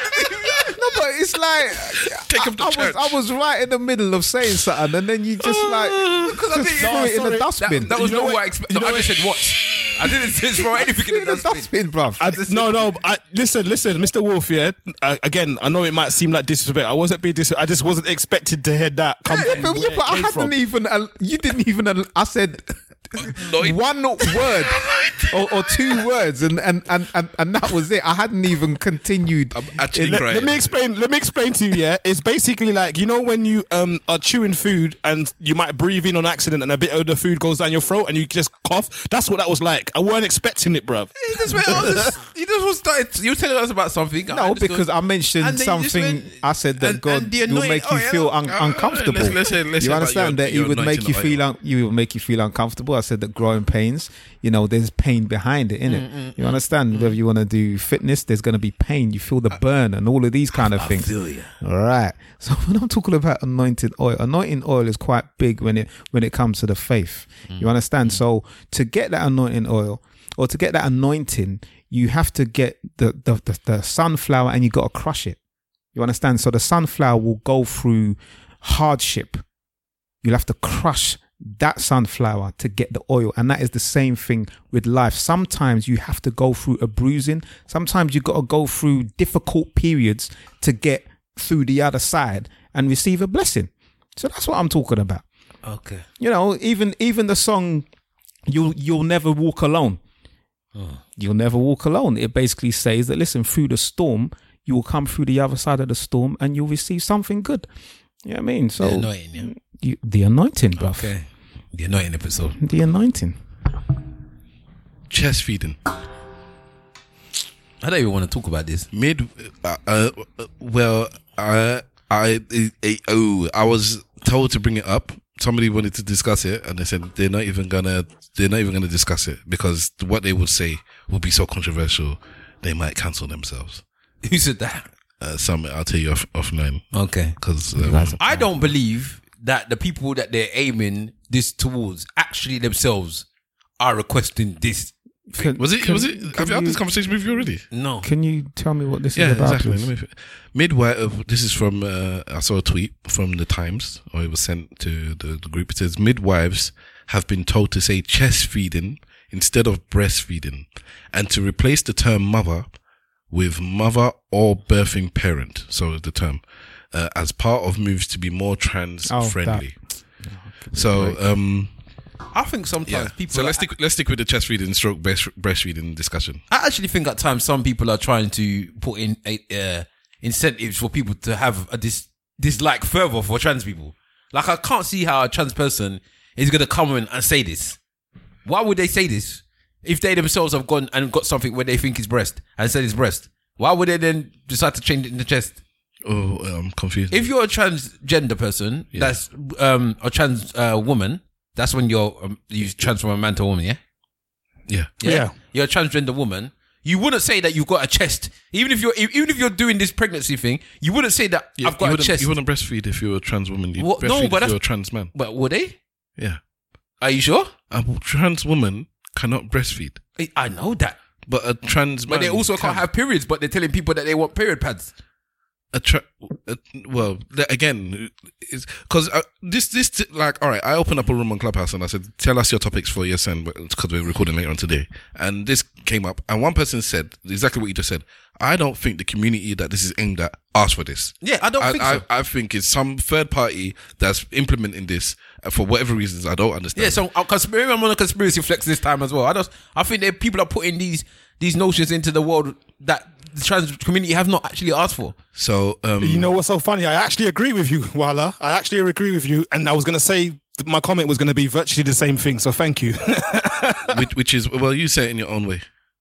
No, I was going to say exactly that. I don't think that the party that's lobbying for this, or the party that's creating these kind of terms, is the party that it's actually supposed to be beneficiary of. I think this is some do-gooder community outside of the target, who feel like this is the virtue signal that you should show in order to be, being in line. Progressive. A good ally. Yeah, I don't think ally. Yeah, like, it's just the over enthusiastic social justice warrior who pretends to understand the plight so much that they don't understand the plight, and they start doing stuff that just goes completely the other way. I've said it before on here. Like, we're in a stage of life now where, or in an era, in a time where we're overcompensating all the time. And yeah, so I agree. I don't think it's the community that actually coming out with these statements, because this one, I read it and I was like, this is almost actually really illogical. It made no sense for me as to why this would be something that they're lobbying against. I didn't understand it. Not to say I understand a lot of things that everyone lobbies against for, sorry, but this one I just didn't understand that, and I couldn't picture why they would decide that this is something they want to stand on.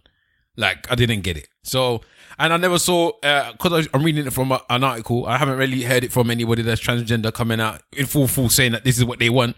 So I can't necessarily say it's coming from that community. Again, people are, like Simple said, a lot of people just want to try and look to be progressive. So they're trying to find different methods and different ways to not offend.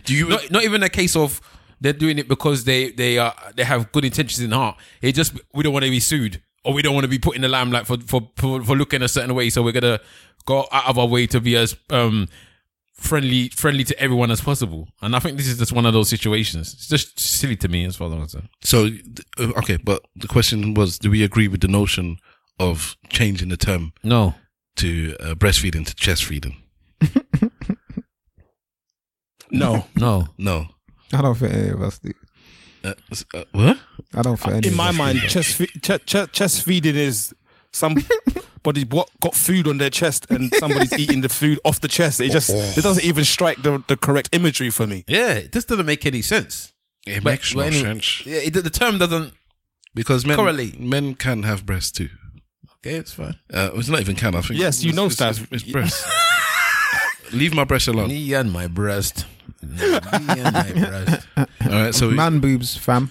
we've done with that one then. Justin Timberlake has apologized to Ooh. Britney Spears and to This Britney bitch. Janet Jackson. Why? For Britney Spears, it's because of the video that he did, Crimea River, where he had the Not what's just it for then? What's it for? Not What's just it for? that. What's it for? Because it's partially that, but it also about the time that he went on the radio and said that he slept with her. Slept with who? Britney Spears. Didn't he? Weren't they in a relationship? But Britney Spears was at one point saying okay, all right. So the whole point this thing stems from is that there's a Britney Spears documentary that just came out called Framing Britney. Yeah, Framing Okay. Britney Spears, which is actually quite good. You mentioned it last week Maybe, yeah. I because somebody on Clubhouse said like, yeah, you mentioned it. I was like, Maybe I did. I don't even remember listening yeah, to it. I watched it, or maybe they saw my missus talking about it on the book. I think they mentioned that you mentioned it. Yeah, so me and my missus watched it last week. The document. Yeah, I think I put it as one of my things at the end, Alright. and it was actually quite good. But it talks about how Britney Spears, how she was. But listen, this girl was hounded, blood. Like they was just talking about how she was hounded by the media. Everybody was hounding her. Blah blah blah. Her life was in such a highlight to everyone. You know, Did they trouble her because they thought she had sex? partially of that, yes. Oh, and so then it's not just black women. Okay. no, so it was. What do you mean? No, because she had sex. I don't get the context there. Are you doing a joke thing or? No, I'm just people said that, you know, is it Chloe or who's that girl, the Disney black, she one of the sisters, and because she did the challenge, people are saying that black women get when they try and sexually do anything, they get chastised. This is a bit different. And I'm saying that it's not just black women. It's the type of woman that you are. If you come across as pure, Yeah, as holy as pure, and holy then enough. when you start doing freaky deaky stuff, then everyone's Yeah, like, stay back in your place. Because she did come out Freaky. and say that they're both like waiting and you know they're both virgins and whatnot. And he said I banged her. Then he went on the radio station to say that he banged her. Basically, he told everybody on the radio that he banged her after obviously After the breakup. Yeah, after the breakup, and then after obviously he insinuated in the video Climate Reader that she was a cheat. So this girl's meant to be a virgin, not slept with anyone, and you're now going on the radio telling everyone that you've banged, and then also insinuating in your video that Britney Spears and Crimea River, the whole song, that Britney Spears is a cheat. She's saying that she ain't cheated on no one. You haven't come out to basically say she hasn't because it's benefiting you in your own way that this song is blowing up because everybody's got this mysterious thing in their mind that this girl might have cheated on you and that's why you're behaving the way you're behaving. So at that time, was she supposed to be a virgin? Yes, at the time both of them were supposed to be virgins together. Really? Yes, they had Like I said, you can't trust them. You can't trust nobody. That's what You see what I'm I'm saying. saying? The song at the beginning of this thing told you can't trust nobody, blood. So and obviously them being their sexual whatever is no one's business, innit? Let alone you going on the radio and going to go and tell the whole world, yeah, I banged. You know that Britney Spears? I've had some of that. It's not the done thing, man. Like how old was he? Like 20 something. young man. You Yeah, get but me? he's on the radio. He should bet than that. Yeah, but these people come from a different kind of circle. Like, you know what I mean? They were brought up as celebrities, as youths. Yeah, exactly. He was brought up that way. He should know better. He should know that that's These not people something you don't go know on. You're better, media man. trained. You know what? The thing I is, don't get media trained. of course they're gonna get media trained. You think that he didn't get media trained? Nah, bro. Of course he did, bro. What to do? Get media trained and then to He was do a whole Disney. He was foolishness. a whole Disney star. I know he was a Disney star, but a lot of these He was young, in NSYNC. a He lot- was Disney. He I'm was not media trained. disputing that these people were young and influential in their fame. You understand, and that they were good at what they done. But in terms of media training, I'm not too sure, bruv, because when they did come out and say their madness, it was a madness. So when it came into having an interview, if you're talking about have an interview, this is how you have your interview. You know, if they go on, I don't know, the Late Show with Jay Leno or David Letterman or whatever the case may be, that kind of conversation, yeah. But there's some where, you know, they may have been asked certain type of questions in a certain type of way. What do you think and media training is? is what it says on the tin, isn't it? Like, So why are you differencing from one to one interview to another type of interview?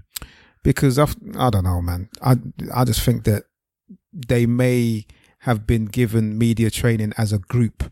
You get me? As a group, as a music group, but maybe as an individual, maybe not. Maybe he's not so clued up as to how to deal with the media. You get me? Okay. Okay. So, end of the day, whether he had training or he didn't have training, whether he was sensible or not sensible, whether he was of right mind or not of right mind, end of the day, he lives his life in the public, whereas we have made mistakes. We've talked about mistakes we've made, and because there was no social media, because we weren't famous at the time, those mistakes are just something that we can talk about and say we regretted doing that, and that's it. People just have to take us for our word and end off. Unfortunately for him, he's living his life in the mainstream, and when he makes a mistake, everybody sees it. That's the difference, because this happened in 2002 or 2003 after he broke up with Britney. I think I'm assuming it was sooner after he broke up. They broke up in 2002. He was in his early 20s. You're gonna make mistakes, and that's just that. It's simple to make mistakes at that age in your early 20s. We've all done it. End of. So it doesn't make it right, but for all this, like, you don't understand why it happened. Let's not be silly. Everybody made mistakes. He lives in the media. Are you gonna read the thing? I'm gonna read. I'm gonna try and scan through his statement. Right. I've seen the messages, tags, comments, and concerns, and I want to respond. I am deeply sorry for the times in my life where my actions contributed to the problem, where I spoke out of turn or did not speak up for what was right. I understand that I fell short in these moments and in many others, and have benefited from a system that condones misogyny and racism. I specifically want to apologize to Britney and Janet, both individually, because I care for and respect these women, and I know I failed. I also feel compelled to respond in part because everyone involved deserves better, and most importantly, because this is a larger conversation that I wholeheartedly want to be part of and grow from. I might as well finish the thing. The industry is flawed. It sets men, especially white men, up for success. It's designed this way. As a man in a privileged position, I have to be vocal about this. Because of my ignorance, I didn't recognize it for all it was while it was happening in my own life. But I do not want to ever benefit from others being pulled down again. I have not been perfect in navigating all of this throughout my career. I know this apology is a first step and doesn't absolve the past. I want to take accountability for my own missteps in all of this, as well as to be part of a world that uplifts and supports. I care deeply about the well-being of the people I love and have loved. I can do better, and I will do better. Slack for life. Do better. So the Janet Jackson one is the Super Bowl in 2002, where he ripped off the titty thingy, and it showed off a bit of a titty, and then Janet Jackson caught all the backlash, and Justin Timberlake got scot-free, and everybody believed that he should have spoken up and defended Janet Jackson. Well, he basically said that wasn't meant to happen, and it's not my fault. And then just disappeared. Which is disappeared. I actually don't see anything wrong with that personally. I might not have done that way, but he didn't throw her under the bus. He just disappeared. Yeah, he didn't help, but he didn't help her. He didn't help her. So as far as I'm concerned, I can understand why some people say, "Oh, he himself has said, you know, I could have done better in that situation." Because you could see that again as now things are more racially open. People are saying, no, you just left a black woman to hold all the licks and you didn't get involved, because clearly two of you did exactly the same thing, but only one of you seems to be getting punished for it. And you can see that why that one person may be getting punished more than the other, regardless of of royalty she comes from or not. Can I ask a question? Simple. Do these two transgressions fall under the same category? As far as, is this the same mistake being made twice? One at the age of 20 and one when he should have known even a little bit more better. It's just a question. He was probably around the same age. It was the first album that song came out. This song. He broke up with Britney in 2002, and this incident happened in 2004, the Super Bowl. So it was a 2-year gap between the two things. So he was young both times, I think. I'm not giving him the age on this one, to be honest. But I think they're different. They just so happen to both include women. Yeah. One of them, he didn't defend the woman, whereas people feel he should have.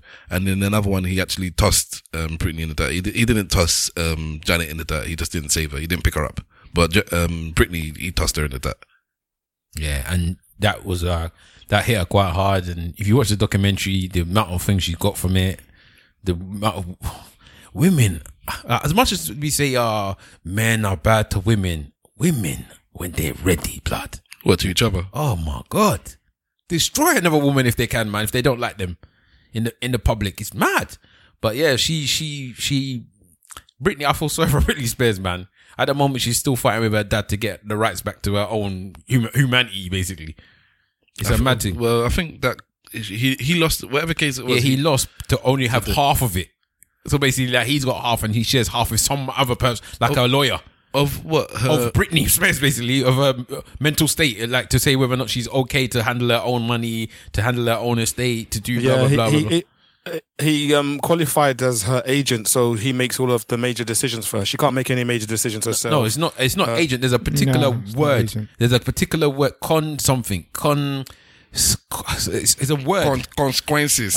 It's a particular word that they use. That and apparently, for you to have this law, this thing that he's got over the daughter is usually used for people like a really old senile man that can't function for himself. Yeah, but she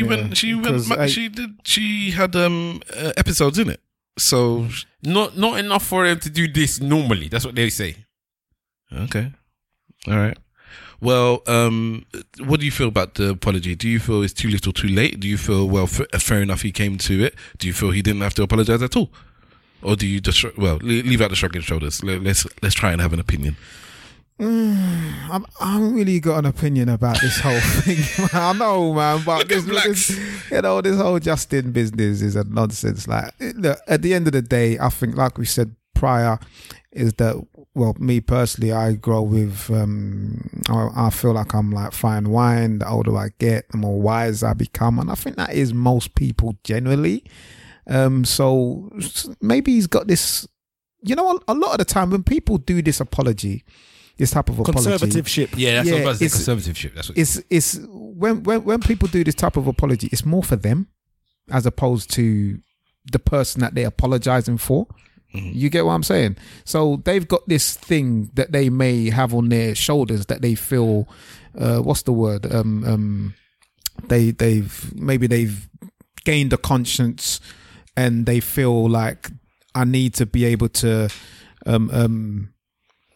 go through this apology. I need to get this kind of story in the past. Mr. Timberlake, you understand? For you to succeed and to be happy in life, you need to flush all the negativity out of your life. Yeah. If there is anybody you need to apologize to, do it now. And then we can move on to the next step of your progression. I'm sure that there is an actual term that I can't even think at the top of my head. I'm so tired. But I think maybe he's doing it more for him than for them. You understand? So, I'm sure he is. No, he's not doing it for any. This thing that you're making up here, not to be rude, is the reason why he's doing it now is because he's getting backlash because the program just came out.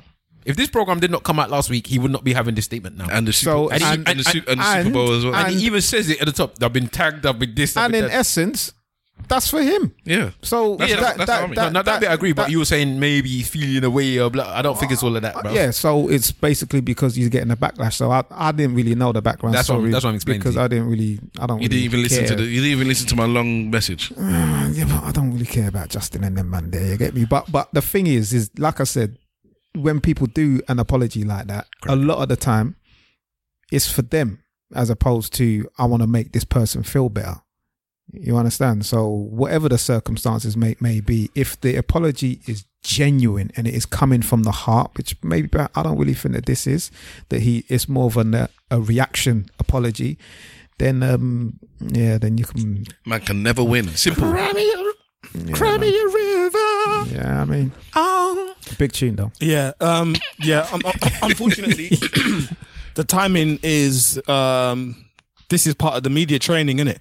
His agent probably told him, you can either do one of two things. You can either sit this out and let it turn into a bigger storm, or you can come out with some kind of statement, knowing that it's going to be a storm anyway, but not as big as the storm it would be if you didn't say anything at all. So I'm not going to sit here and talk about the degree of his genuineness, with this submission, but like, I can't remember who mentioned it, but the timing for me is important here. It's not about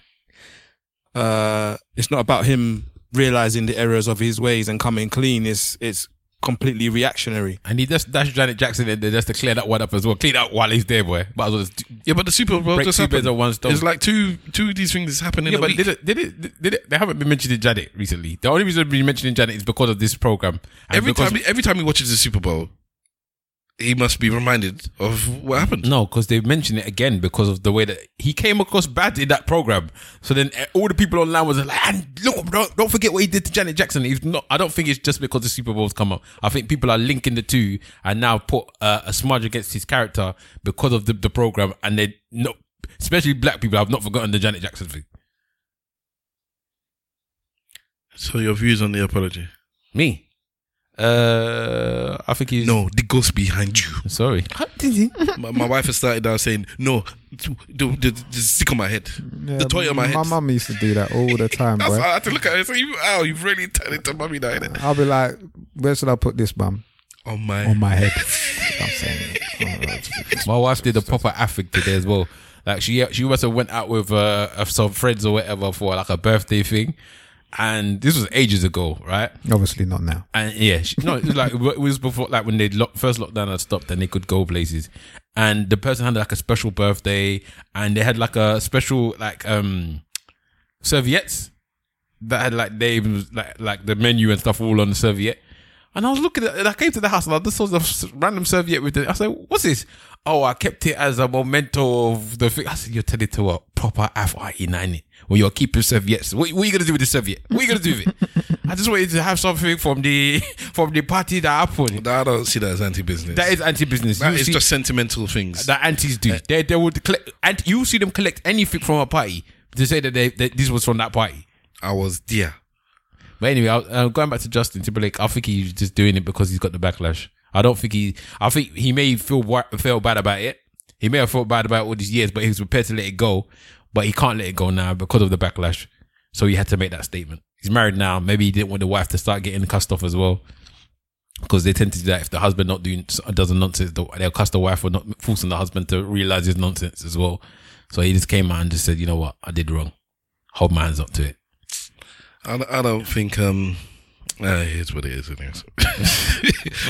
think in this What do case, you do, what do you I say? think we're just giving you the news, like as opposed to, because I don't think any of us even have too much of an opinion about These are it. the type of things I think that sometimes I should bring my wife on to talk about because she had an opinion about this one, boy. Oh my days! The people were talking about it on the group.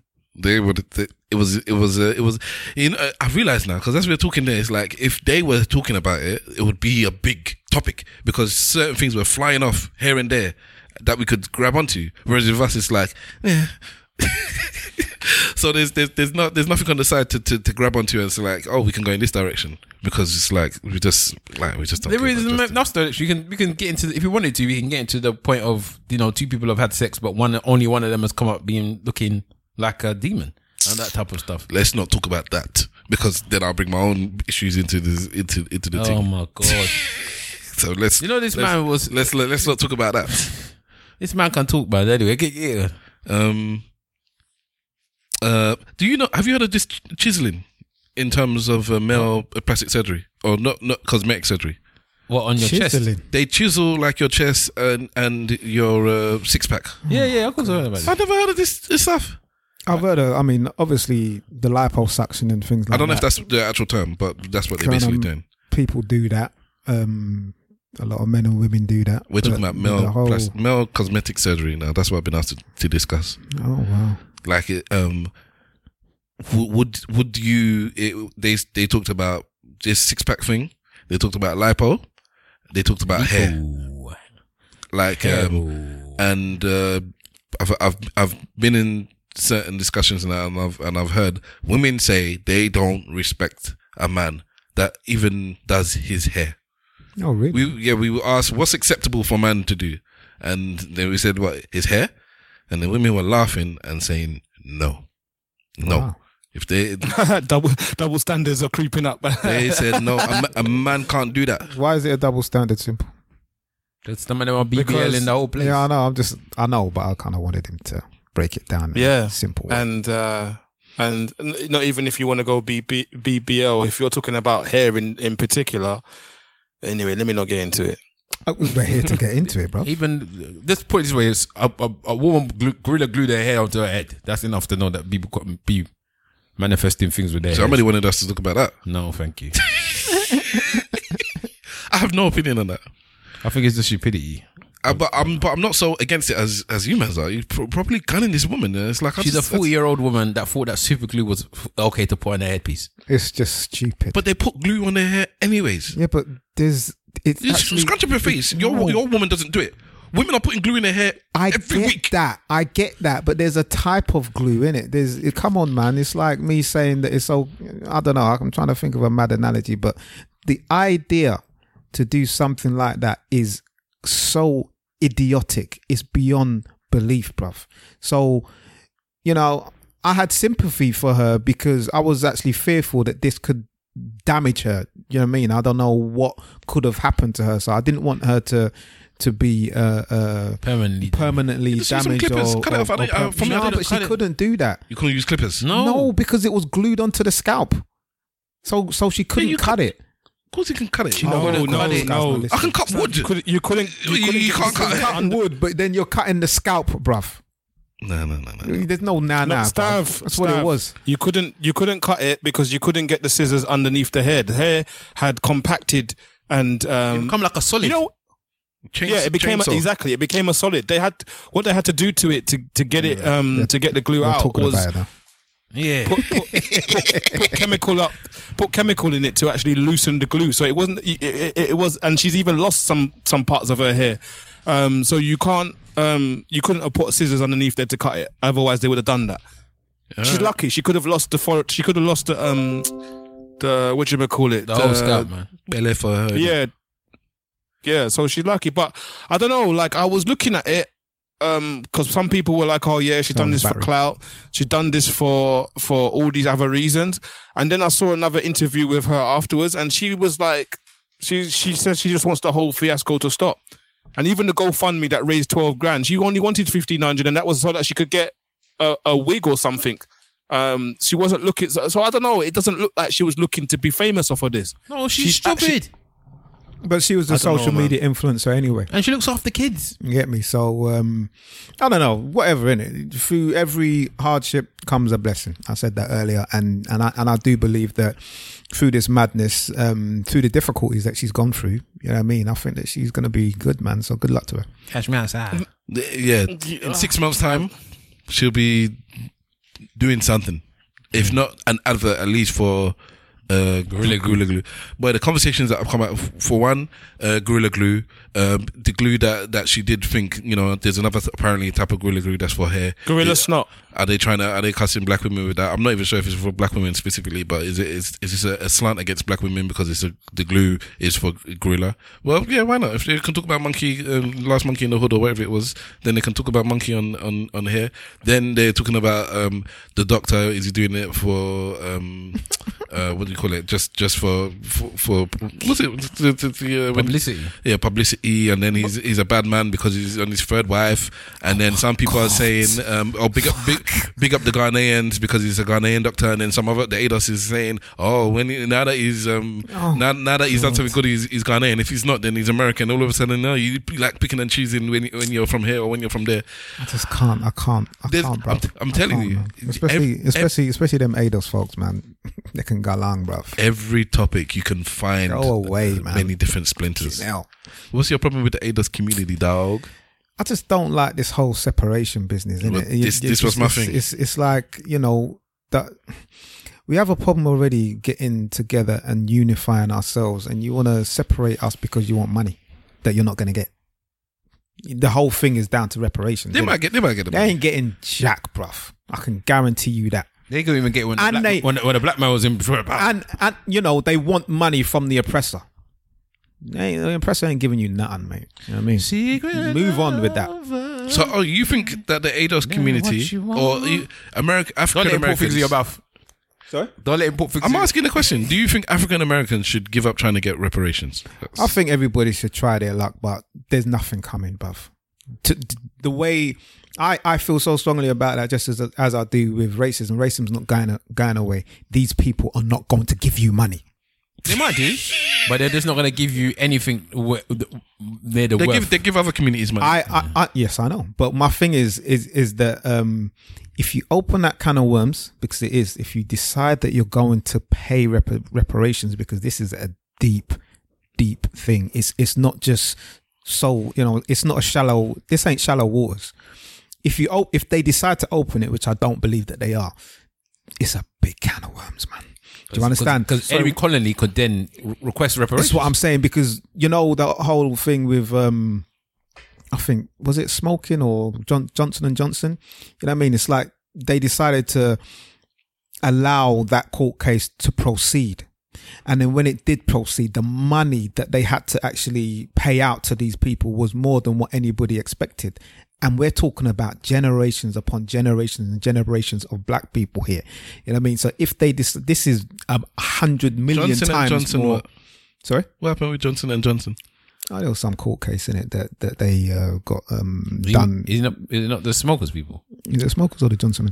There was a court case. You know what I mean? Johnson & Johnson lost the case a couple of years ago About the baby or baby talcum powder. Talcum powder, yeah. That it was causing some sort of I'm just gonna say cancer, because it's always cancer. Everything causes cancer, so that's off the top of my head. And they knew about it. It's not just it caused it. It's either they knew about it or they didn't do the proper procedure to stop it. So it's actually, because obviously people don't know a little bit about law. It's about allowing that to go to the courts in the first place. When they decide to do that, then they think, okay, these people are going to get this amount of money. And it transpired that they got maybe 3, 4, 5 times the amount that they were looking for. So in terms of the reparations, which I do believe that we deserve, don't get me wrong, but you can't be, I don't know. I just think the whole idea of this ADOS thing is like, you guys are not us. Go away. This is what we're doing. And that whole separation thing, I'm not for. I think that we should unify with each other. You would say that because you want some of the money that we're going to get. I'm not interested. You don't want the money? I think that we as a people need to get together and try to make our own, just like what Master P said. Master P was talking about Clubhouse the other day, wasn't he? You know what I mean? That we need to create our own type of shit. Why don't we create our own Clubhouse? Why don't we create our own app? We are capable of doing these things, and we are the ones.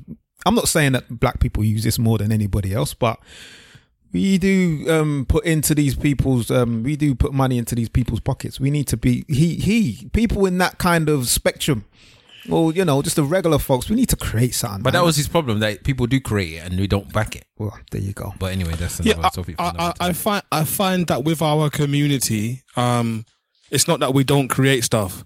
I don't know what it is psychologically or what, but we seem to have this thing where we want to be a part of whatever is or of the moment, and it needs to be not from our community for us to really want to be there, if that makes sense. I don't know. Maybe it might be just I just think it's the original part where it needs to be popping. I don't think if this was owned by black people would not be doing anything different than they're doing now. Yeah, it just needs to be popping. And unfortunately, for certain people to be popping, you're going to need finance.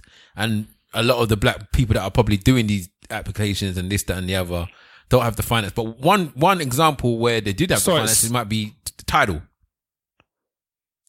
But here's the thing. When you say it needs to be popping, I'm going to disagree with you slightly, because I would say that for the most of these platforms, and I mean most of them, they're not popping until black people get there.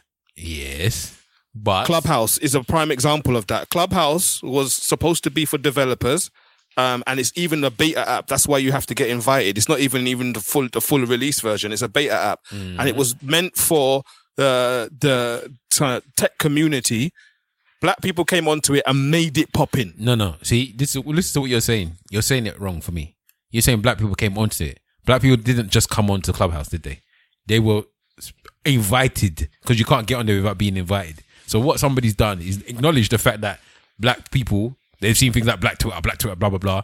Acknowledge the fact that black people make things popping, invited black people to make things popping, to get the majority of black people then wanting to be on it because it's popping. So then the point that you made initially is not right then, is it? No, I'm saying that they go to something that's popping. Yeah, I'm saying the majority of the black people went there because it's popping.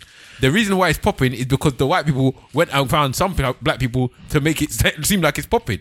So I'm going with the majority, not the minority. You know what I mean? You invite popular people onto the group. So the people invited their peers and popular and other people, and those peers invited other popular people, and then it got to the point where somebody branched out into, I don't know, not popular but like popping, as opposed to popular popping.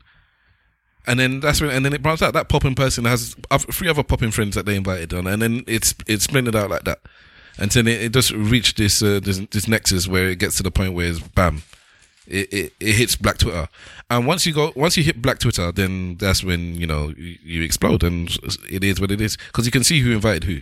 You can keep going backwards and backwards and backwards. This one invited this one 2 weeks ago. This one invited this one a month ago. This one invited this one 6 months ago, and keep going back into. So you can see where it originates from, and then it just is what it is, man. Because the celebrities are invited. You can see one celebrity invited another celebrity. The manager invited an artist. A singer invited another singer. You can see it happens. It's a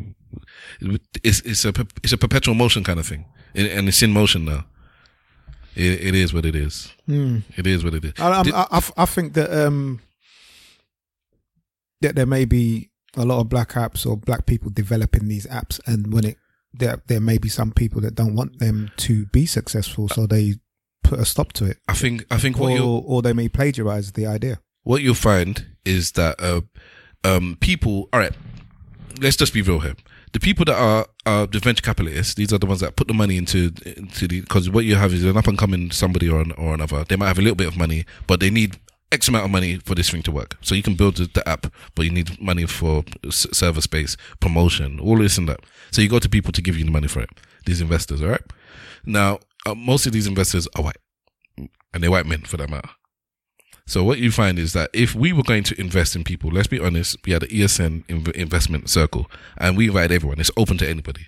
If people come in, we're more likely to accept people that we're familiar with in terms of, you look like someone, you look like me, you talk like me, I think I can work, because you have to work with these people as well. You don't just give them money and send them on their way. You have to work with them. You work hand in hand. You're not their boss, but you're working with them. So you want to do things with people that you feel comfortable with. How the Dragons Den. Just like you said, Mr. Wolf, you're not just inviting anybody into your circle. And this is now when you're giving them money, right? So forget we just want to talk to you, we just want to be friends. I'm actually going to give you some money. I have to work with you. I want to have some sort of connection. And you're probably going to have more of a connection with somebody that is kind of from where you're from. Talks how you talk. You get me? You get what I'm saying? So for me, I don't see the issue. So what you have now is there are black people that are now becoming venture capitalists, and they are saying we are going to start dealing with disenfranchised people, overlooked people, LGBT, black women, because these people are not making the money. They're not getting the funds from these people, from these white men. They're not giving them money. So there are now people that are, that's their only goal. It's like we don't actually give to people that don't fit into these categories. We only deal with those people, because when they go to the main people, they're not going to get the opportunities. So that's where it comes from. I think where Master P's talking about, we need to make him, if that's what he said, because I didn't read his statement. They do make them.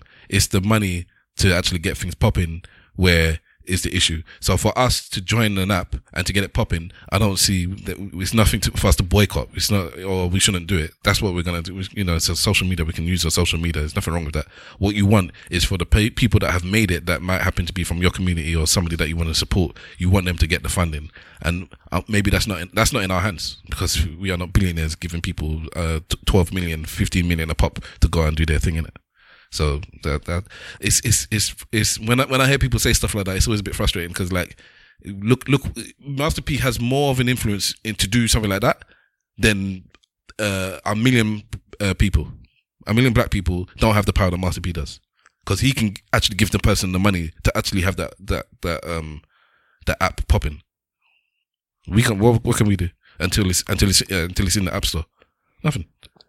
So well, I think I hear what you're saying, Stavros, but I think even with the kind of stuff that's happened recently on the market, where we've had retail investors all plow into one stock and agreed in a unified motion to buy it, and push the price up.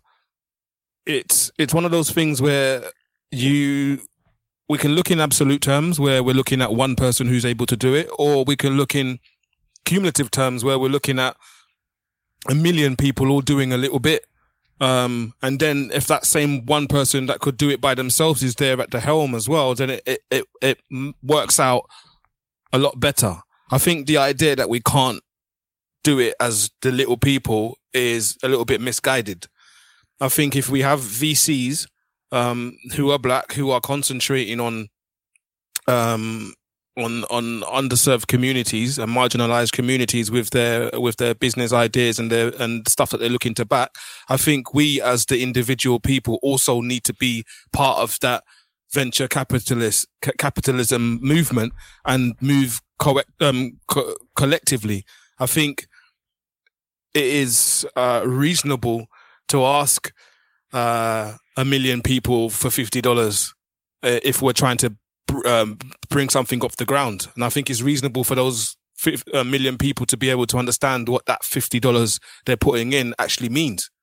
That part of that little bit of ownership of whatever it is, that 0.0 whatever percent of whatever it is. Once that thing hits $1 billion, that small percentage becomes a substantial amount of money to an individual. So I think that's the mindset that we have to get into. We have to get away from this idea that we need our stars to do it on their own. I think the stars need to open an avenue, or the stars need to show to point in a direction, and we need to be able to collectively contribute to that in a unified way. Have you heard of Arlene Hamilton? No. She is a black woman. She's a venture capitalist. She founded Backstage Capital. And this is the company I'm talking about that invests in underestimated founders. It's American, and it deals with women, people of color, and members of the LGBT community. So it's spread out, I guess, but it's a start. She has opened up her venture capitalist fund to be crowdfunded now. It's the first one that I know of. So it happened recently, you know. So I sent a link in one of the groups the other day. So if you put your name down for her thing, you can put money in towards supporting new businesses, because even though that's an American one, in the UK, less than 1% of the money that goes to of the VC money that goes to these tech businesses it goes to black people. Less than 1%. Can you I know you mean venture capitalists, but can you stop using acronyms? I hate people that use acronyms, man. Because I can't say, I'm saying capitalist, I'm not saying the word properly. I don't know what you're talking about. All right. I was VC is venture capitalist, and venture capitalist is somebody that gives money to people to start their business. So Dragon's Den, basically, that's what they are. So there you go. So go on, sorry. Go on. Yeah, for me, those informations that you've given now, like, this woman, I know is US based or what have you, but I don't even have a problem with that. I'll put $50 there. Why not? And you're making money back in it. In what way? Because they put money into like 100 companies. They expect 90 of them to fail, 80 of them to fail. The 10 that do more than make up for the others. You have a Facebook, you have a Clubhouse, whatever, and it pops. Then they sell it, or they sell a piece of it. And for the 10 million they gave them, they sell a piece of it for 100 million, and then they give the money back to the people. The same $50. Sorry, the same $50. No, it's an investment, isn't it? Okay, you put money in, you get your shares. You may get shares or whatever. I don't know exactly how they're specifically doing it, but it's an investment. You don't just give them money for the sake of it. You invested the money. It's investing the money. It's business. All right, no problem. Investing the money. All right, cool. All right, we done. Right. Unless simple. Was that the bow tie in the end of the thing? Yeah, that was for me. That's the bow tie at the end of the thing, man. We have to start moving like that. That kind of. We have to get into the mentality of the 20 retail investors who are on Robinhood putting $10 on this stock and $5 on that stock. That same energy we need to start doing with this VC backing stuff. Okay. I actually agree with you. So I'm sorry for rubbishing Masterpiece statement. It's just he can do things as well, but yes, there are ways and avenues for us to do things, but it has to be collective. But you don't know what he's doing. But it has to be collective. I'm not saying he's not. He might be putting money behind these businesses and then noticing that black people not going there. And that's why that might be frustrating him. As I said, Tidal's a big, massive example of a rich black person having a business, putting it out there, and the black community being one of the most vocal people about shunning it. So, do black people shun Tidal? Yes, I know this says come on. They were like, I'm not paying no money for Jay-Z's thing, blah, blah. They were shunning it openly. More than any other community will shun their own people. I don't recall that, but okay. Like, that's the difference between black people and other races. We will go out of our way to. I ain't paying, giving this black man money. Yeah. Did he float Tidal? I don't know. I don't think so. If he floated it, I would buy it. I'm unlikely to. It's not a case of him asking for investment. He's asking for people to support the product itself. The product's not a bad product. You know what I mean? You're ready to support. This is the problem. It's not good though. The user interface is poor. Yeah, but the thing is, Apple's at one point user interface was poor. Spotify's user interface was poor at one point, and people were happy to stick by it. When it comes to certain people, they're not happy to stick by it, and that's the problem. They're just quick to dismiss. But anyway, so should you use an inferior product just because Jay-Z owns it? For a black person, not just Jay-Z, a black person. I think that as black people, if you know that your investment will be able to then make that thing better, then yes. Not investment, using it. Using it is an investment though, isn't it? You have to pay for it. It's not free. Okay. It could be there's no incentive to make it better if everybody uses it, which is what you find. I don't think that would be the case. You find out a lot of the time. I don't think if you're at the top, that's why you have people that usurp the people at the top, because it's like, I need to get better to beat you. The people at the top I'm at the top. Why do I need to change? No, I think in those types of situations with stuff like tech, if you have 1 million users, 2 million users, 3 million users, and they're all telling you the same thing, if you know that potentially you could lose those 3 million users, you'll change it. Anyway, play what you need to play, Mr. Wall. Okay. I was going to do this at the end, but seeing as we were talking about apps and stuff, this is a black app or black web site. So let me play it now. Give me 1 second.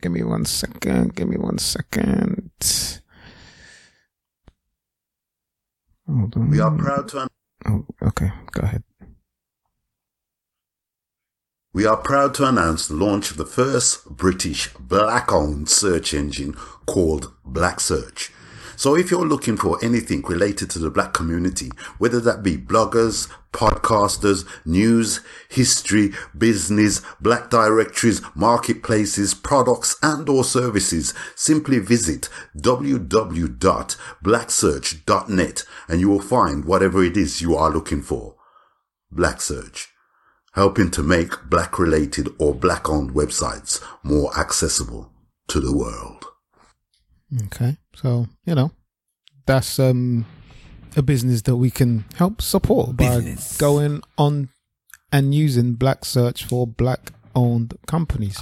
I'm a bit skeptical about them being the first for that, but maybe not. But let's maybe use it. So in terms of them liars. Because what about the thingy blacklist or whatever it is? I'm pretty certain they do the same thing. Anyway, I've invested the money. I'm not sure about a search engine, but it's all good. But black economics is a big thing that we have to do better at.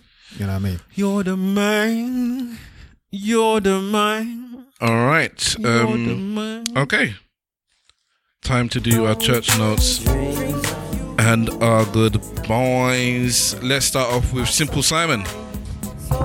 At Simple Simon FB on Twitter. I don't have Instagrams. My plug this week is for a rapper, a fellow Igbo boy by the name of Tobenachukwu Nwigwe. This guy is absolute fire. I was going to come on here and say, yeah, listen to this track, but the other day I went into a bit of a frenzy and listened to a whole bunch of his stuff, recent and going back at least 2 years as well. And what I can say without a doubt is consistency. This guy is consistent from beginning to end. So first of all, some features and characteristics that you're going to see about him. Number one, his videos. He has women in his videos, but they're not scantily clad, and there is no boo that man. There is no twerking going on in these videos. The women in these videos do not occupy positions of denigration. Second thing about his videos, all of them, and I mean all of them, have subtitles that are done as part of the video, not part of whatever streaming service caption you're using. It's part of the video, so his actual lyrical words float across the bottom of the screen in a way that you can read them, so it's not obscured by any of the background stuff, so you understand what he's saying. Third thing about his videos, his content. His lyrical content is A1. Wordsmith, A1. And another beautiful thing that I absolutely love about this guy is there is no N-word in any of his stuff. In fact, there's almost no profanity at all in any of his stuff.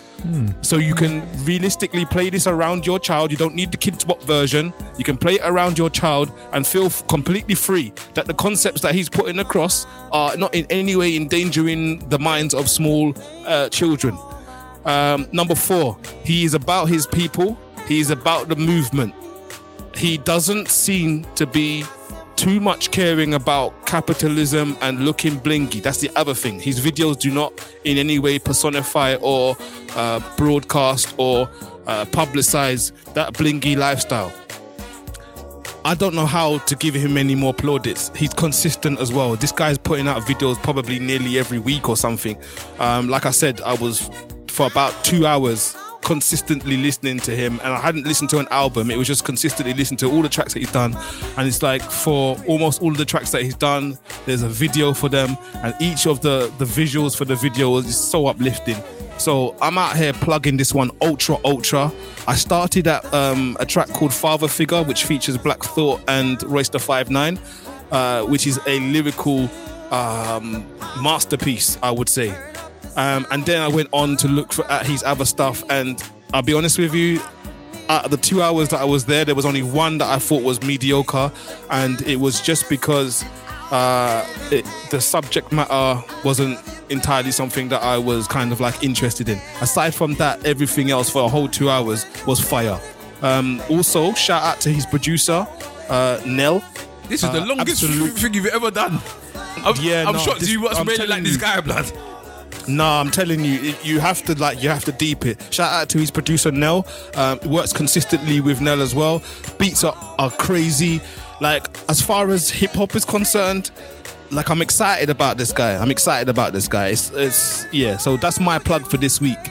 Go and check him out.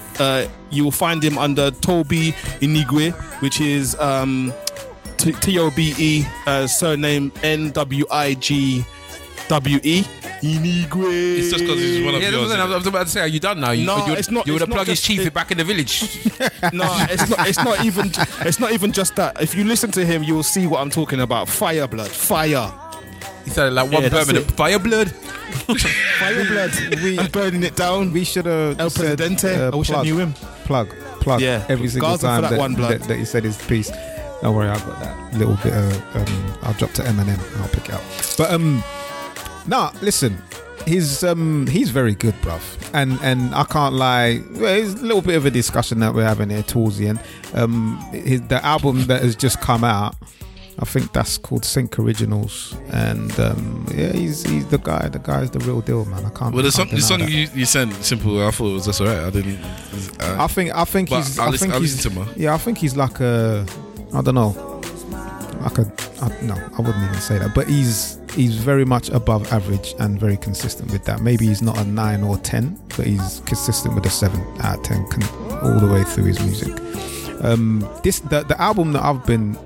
Sorry, have you done your socials?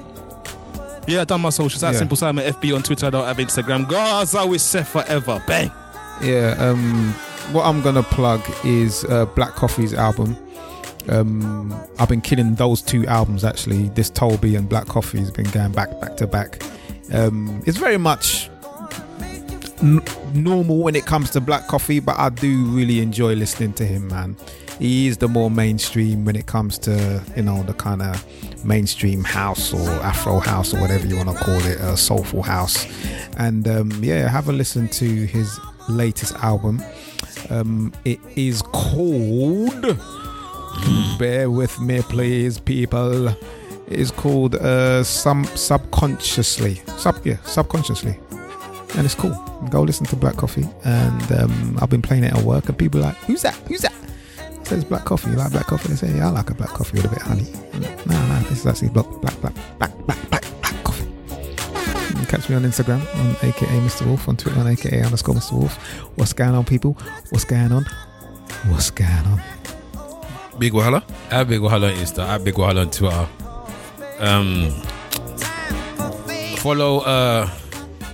Follow my wife's this thing, innit? One Stop Dread Care on Instagram. That's _stop_dread_care on Instagram.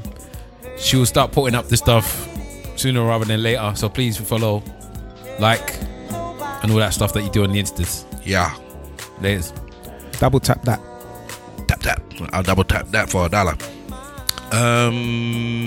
Tegan, bruv. I fancy Tegan. Is this a wrestler? No. Oh, I have a bit of murder once. Oh, is it? Okay, all right. I am Stavros Bus. You can catch me at Stavros Bus everywhere. Find me on the socials, reach out and talk to me. Also, you can find us collectively at ESN Podcast on all the social medias. Use the hashtag ESN Pod. Once again, that is ESN Pod to start or join in the conversation. We did actually record a Clubhouse episode just before this, and it may pop up on the stream, it may not. We'll see how it goes. We'll have a discussion about that offline. This is my recommendation. Let me do a recommendation as well. Seeing as we're picking up big black businesses, there is an app that you can go to which promotes black business. It's called Cantu. This is a UK thing, so I don't know if it spreads outside of the UK. But Spell that, baby. UK. CANTOO.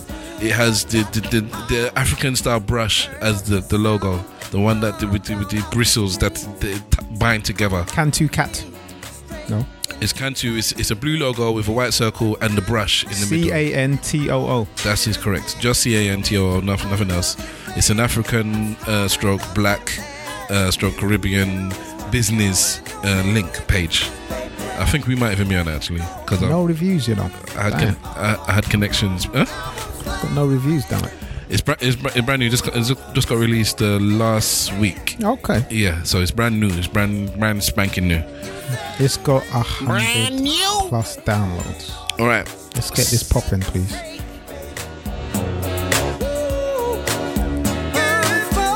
Marvin, yeah? Marvin Gaye, turn on some music. My old school to new school mix. Welcome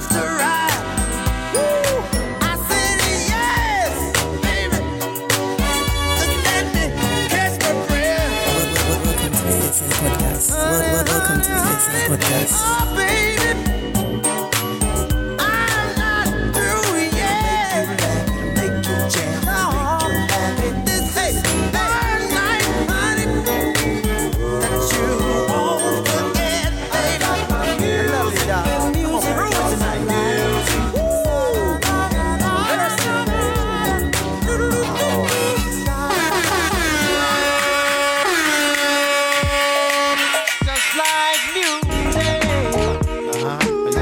Bandit. Eric Sermon music. This tune was bad, you know? It was. Looking forward to the Eric Sermon Eloquently Saying Nothing radio episode. Alright, thank you very much for tuning in to hold on. To relax my mind so I can be free and absorb the sound and keep me round, doing my thing constantly with no worries. Peace to Keith Murray. Thank you very much for tuning in to episode 291 of the Eloquently Saying Nothing podcast. Blessings, love, and peace to all of you. And remember, if you ain't saying nothing, say it well. Slag for life.